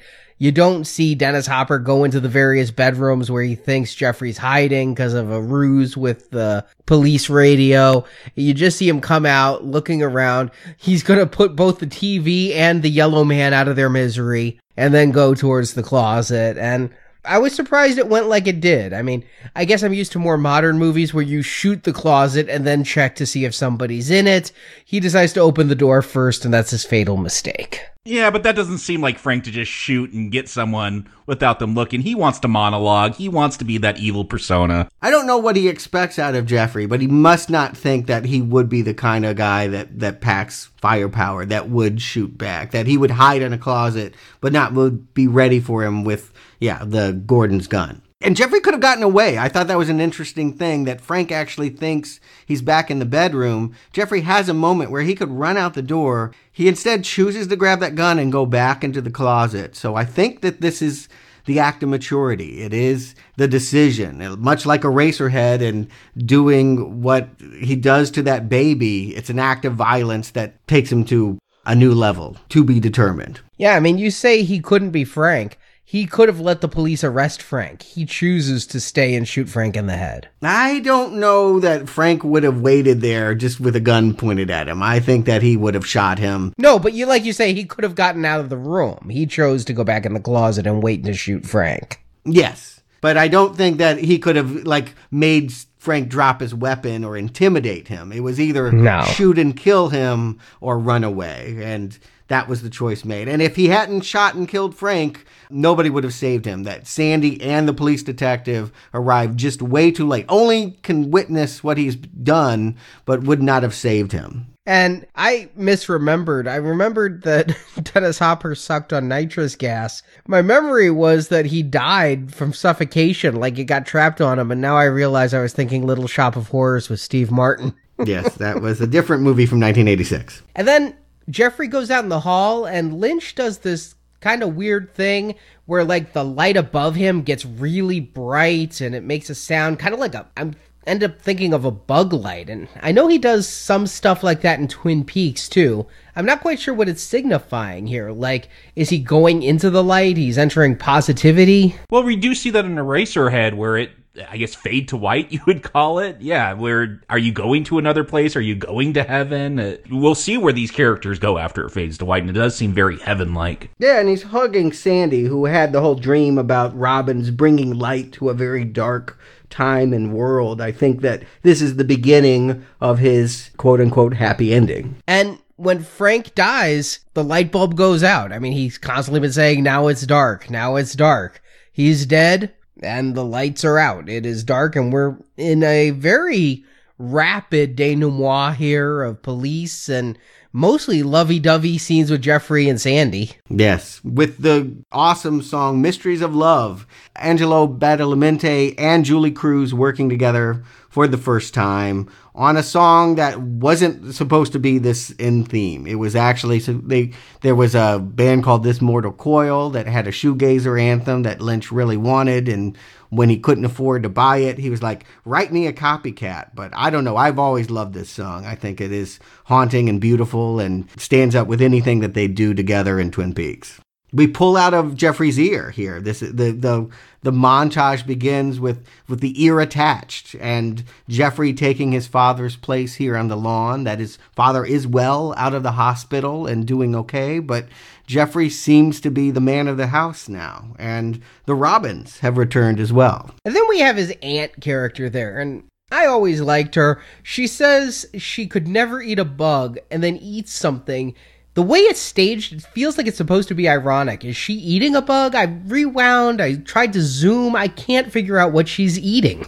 Yeah, I think that's the joke, is that she is so judgmental about whether other animals would do, but she herself doesn't seem to be too discerning. She had a much bigger part in the original conception of the movie and the screenplay. She was constantly swatting bugs and termites that were infecting the whole house. So I think it was just her thing. She just didn't like bugs, but she did like whatever that gacky, chocolatey, I hope it was chocolate, smudge that she put in her mouth. Yeah, and this is an actress, I found myself paying attention to her because she was Happy Gilmore's grandma in the Adam Sandler movie, so... Of course. Yeah, I do... Look, there's Roy Orbison's in Dreams. There's a lot of talk about dreams. I'm not going to say this is like some weird fantasy, but it does seem weird that the dream that Sandy had is coming true at the end of this. I don't think that's not on purpose. Like, is this real? Is this some kind of delusion that Jeffrey has convinced himself that, like, this is what life should be? Because we're going to see a lot of that opening montage repeated here. Like you said, Arnie, like a piece of poetry where it comes back. It does feel so idyllic again. Is it tongue-in-cheek? What does it all mean? I mean, and this is what Lynch does. I mean, like the rain on Arrakis, or the hug from the radiator lady, or John Merrick's mother floating in heaven waiting for him to ascend there. Maybe it's a happy ending, or maybe it's a mockery of happy endings. I mean, I can't imagine trying to go back and pretend that you live in a sunny, happy world, knowing what you know about that town now. That Lumberton has been forever changed in these children's minds. No matter whether they encounter another gangster or not, their perception about the weirdness of the world is forever changed. Yet the way it is, the way that we come away from those bugs, I can't decide, because you got the robin there, and that's the sign of love, but yet the robin's got a bug in its mouth. Well, the birds, the bugs, and again, there were cut scenes that show that the house was actually getting filled with termites and bugs, but without the robins, there was no pest control, or at least in the natural order of things. But yes, now birds, which usually do mean freedom and purity and positive things, have come and killed all of the darkness is gone. I mean, it's obvious here. I don't need to over-explain it. But the fact that the bird is a fake bird, I think, to me, again, it's like those fake cheeks on the radiator lady. There's something about it that feels artificial. It feels mockery. It feels like Lynch doesn't believe in what he's selling here. Even the closing scene with Dorothy reuniting with her son, and he's wearing, the propeller beanie cap. Like, again, it feels very 1950s, or at least a mockery of that image that we have of the 50s. See, and I don't see this as a mockery, though. I think this is a happy ending. It's strange to see it, and it is a really weird bug on the end of this movie, no pun intended. Mm-hmm. But yet, when you end with the last shot of the mother and son reunited, and right before that, Jeffrey and Sandy in love, I can't take that as anything but we're now going to pull the shade back over and be back in that 50s Nirvana. Well, if only you can. I guess if you can forget about everything that you've seen, maybe that is easy to do. I don't think I could ever unforget Frank Booth. But how can you forget or remember this movie? Jacob Stewart, do you recommend Blue Velvet? Jacob. I mean, whether or not I recommend this film, I'm not going to forget it. I will say that. It is a film that is going to stick in your head and probably disturb you. Hopefully it disturbs you. I would wonder about the person that's like, oh, this is a fun, entertaining film, because I don't know if I'd call this entertaining. I feel like with Lynch, everything is in the ether, and with something like Eraserhead, that film was so abstract. I actually think I had an easier time grasping onto that one. This one, when you add some plot, but you still have all the weird, surreal imagery, and I felt like that plot almost gets in the way, because I don't feel like what Lynch really wants to get at is story. It's again about a feeling, about ideas, meditating on something. And so trying to understand, why is the yellow man standing up with his brain sticking out? I feel like that almost gets in the way of what I'm really supposed to be tackling with this film. But it is film you should tackle. I will say that. Like, it's not a feel-good film. Like, I feel dirty after watching it. I got to take a shower. But it's a film that is going to evoke a feeling, whether that's about growing up and learning what the real world is like, or the fight between darkness and lightness. I mean, again, Lynch is creating art that you're meant to discuss, what we're doing now. And that's always going to get a praise from me. And so, yeah, I recommend Blue Velvet. Whether or not you find it entertaining or whether or not it disturbs you, it's something you should experience. Stuart. Yeah, this has always been one of my favorite films, from when my parents were kicking me out of their bedroom, angry that I had even watched it in the first place, me coming home from school and seeing my dad injured and then watching it. Later, when my parents divorced, coming in and finding the house overrun with bugs and watching it again. I've returned to this movie and felt connected to this movie personally. I personally bond with this movie. It is not an experience that I know will mean the same thing. In fact, I can't imagine it will to anybody else. But to me, it is just a cherished experience. It's not one of the best stories ever told. I don't feel like the plot is the point. I do feel like the second half of this movie as a crime story kind of falls apart. I get a little tired of Dennis Hopper. But I have always loved the way that it evokes coming of age. I think it is unique in the way that it tells about a loss of innocence. I can't think of another film that resonates in the way that it does. And so it's the strongest of recommends. And since I like to also pair these Lynch movies as double features, I'm going to recommend that you watch it with Hitchcock's Rear Window as well, which is the story of another Jeffrey who is forced to re-examine his cozy home environment after a medical emergency, and he gets to become a voyeur and brings him face to face with a killer. It's a Hitchcock movie made in the 50s, so it is not going to have the dark pornographic allure of Lynch, but I do think they make an excellent combo, and both movies high recommends. And you could watch the Christopher Reeve remake then. Ooh, no, we can't. I wasn't going to bring that one up. I've seen it, and that is no. Yeah, so we'll be talking about Paraplegics next week with Silver Bullet. But for Blue Velvet, I'm happily surprised because the one time I saw this film, I didn't necessarily enjoy it. And I've had a little bit of a rough go thus far with the Lynch retrospective series.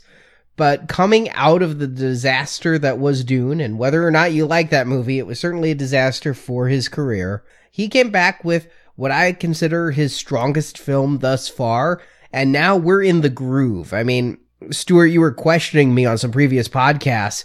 What is it I like about Lynch? And I mentioned that hook of a plot.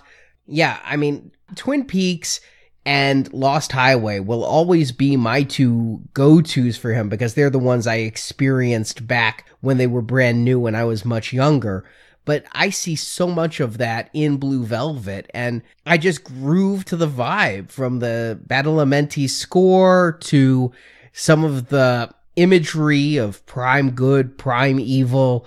Hopper's performance, McLaughlin's performance here is really good. We didn't talk much about him, but the way he rides that line, and he never is unbelievable as somebody wanting to do good but drawn to do bad. I'm really glad that we revisited it for this, and it's a strong, strong recommend. I really, really like this film, and it's a hard film to watch. I can't say I'll be returning to it annually, but I will be returning to it. Well, I don't know what sounds I made, what monkey noises, but I'd like to make a few to know that you did change your mind. That's great. I'm glad that you've had finally a positive experience with a film that I feel like is Lynch through and through. I mean, you can like Elephant Man, you can like Dune. No, I really can't like Dune. Well, some people can, but those were works for hire. You know, he was trying to make something for somebody else. This and Eraserhead, they feel like personal movies.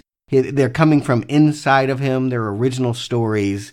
And I do feel like that's why it's core him. It's essential Lynch to see this if you want to understand him as a director. And another essential, almost as important to me, is Twin Peaks, which I can't believe the same week, but this Friday, February 24th, the day that Laura Palmer died in 1989, we are kicking off Now Peaking with a free show for everyone. We're reviewing the 2-hour pilot. And then if you can join us as a donation series at nowpeakingpodcast.com, you can join us for 29 more episodes. We're going to cover that entire first 2 seasons that aired on ABC television.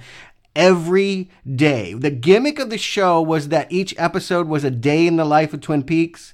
We are going to do that. You're going to experience the story in real time.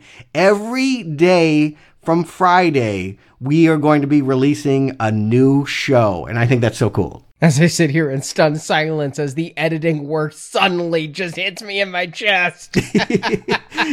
That's why I'm like, you keep wanting to add more shows. I'm like, okay, you do know the demand of this. Whew, that's going to be a lot. But yes, and we will be bringing the Twin Peaks pilot review. We'll put that on the Now Playing feed to give everyone that taste. And because the Twin Peaks pilot was released as a movie. It sure was, in Europe, with a different ending. Yes, a much different ending. They wrapped it up, sort of.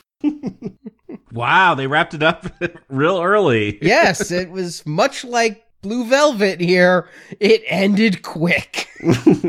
I'm looking forward to hearing about how it ended in Europe. But that's this Friday, and then every day through the end of March at nowpeakingpodcast.com. Of course, the whole reason we're doing Lynch entirely is the upcoming new episodes of Twin Peaks for Showtime that we will also be reviewing at nowpeakingpodcast.com. Just not in that first 30-day period. We're going to build up to Twin Peaks Fire Walk with Me. We will reconnect on the Tuesday when we release that here at Now Playing, and everyone will be able to hear Fire Walk with Me, whether you subscribe to nowpeakingpodcast.com or not.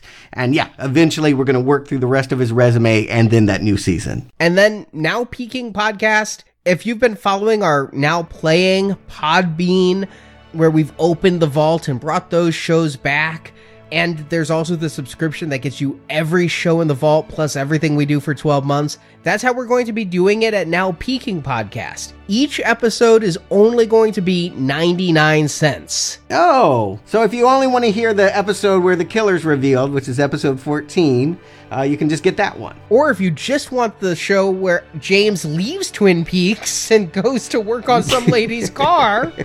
There's a couple episodes, but yeah, those later ones, man, I don't know about that. But yeah, it'll be fun to go back there. It won't be about whether we recommend the episodes or not. We're not doing it as individual movies. We recommend the series. We wouldn't be doing it otherwise. But there are some hills and valleys, I do recall, in that second season of the show. Yes, and then there will be about 39 episodes total from what we know about what Showtime's is doing, so you can save a little bit if you get the season pass that gets you all 3 seasons. So all those details are at nowpeakingpodcast.com. And if you want a little bit more of Virginia, Dino De Laurentiis, and Ed from Twin Peaks, join us next week here. We're going to get back to Stephen King and Silver Bullet, a movie that was almost in our underrated movies book. Why isn't it? Join us next week. That's telling. So Jacob Stewart, thank you for joining me. Now it's dark. Hey, you want to go for a ride? No, thanks. No thanks. What does that mean? I don't want to go. Go where? For a ride. A ride. Hell, that's a good idea. Okay, let's go. Thank you for listening to this episode of Now Playing's David Lynch Retrospective Series, and we hope you've enjoyed the show. I guess you gotta get back home pretty soon, huh? Not really. Why? Now that you've heard this movie review, head to nowpeakingpodcast.com to hear Arnie, Stuart, and Jacob review every episode of the Twin Peaks TV series. I mean, it sounds like a good daydream, but actually doing it's too weird. It's too dangerous. Oh, Sandy, let's just try the first part. And go to booksandnachos.com to hear reviews of all the Twin Peaks related books and audiobooks. I'm involved in a mystery. I'm in the middle of a mystery, and it's all secret. Come back to NowPlayingPodcast.com to hear our reviews of other films such as Blade Runner, Ocean's 11, the James Bond films, and more. Find hundreds of movie review podcasts at NowPlayingPodcast.com and come back each week for another new movie review. I like being with you last night. Want to take part in the discussion? Join the Now Playing hosts at our forums where you and the other listeners can give your thoughts on this movie review. The link to our forums is at NowPlayingPodcast.com. Please be with me. Be with me, please. Support from listeners like you help keep Now Playing operating. You can find a link to donate using PayPal at the bottom of our website, NowPlayingPodcast.com. Here today, gone tomorrow. You can also help out Now Playing by leaving us a 5-star review on iTunes. A link to Now Playing's iTunes listing can be found at NowPlayingPodcast.com. This is a fine surprise. You brought your friends. I love surprises. Now Playing is produced by Arnie Carvalho. Suave? God damn, you're one suave fucker. Now Playing is edited by Heath and Arnie. I'm sorry, Jeffrey. That's the way it has to be. Anyway, I know you do understand. Sure. Now Playing credit narration by Brock. Shut the fuck up. The film discussed in this podcast is the property of its respective copyright holders, and no infringement is intended. You stay alive, baby.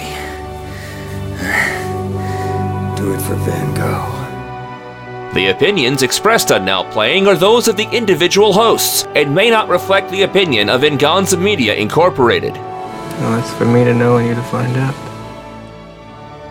Now Playing is a Venganza Media production, copyright 2017, all rights reserved, and no part of this show may be reproduced, repurposed, or redistributed without the written permission of Venganza Media Incorporated. Now it's dark.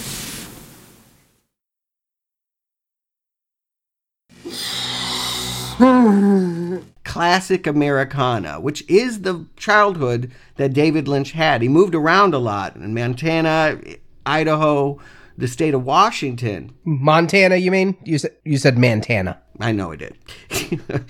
Montana.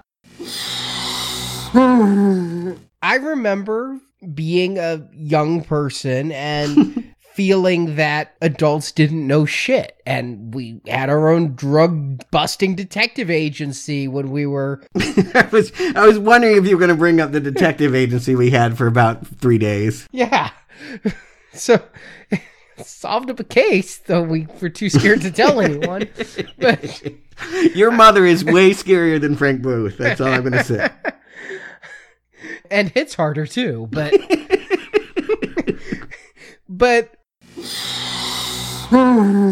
yeah, this is an actress. I found myself paying attention to her because she was Happy Gilmore's grandma in the Adam Sandler movie, so... Of course. She made out with Gene Simmons. Yes. I've never seen it. I don't know. You should. Adam Sandler's best. I doubt that. Punch Drunk Love, read the book. Yeah.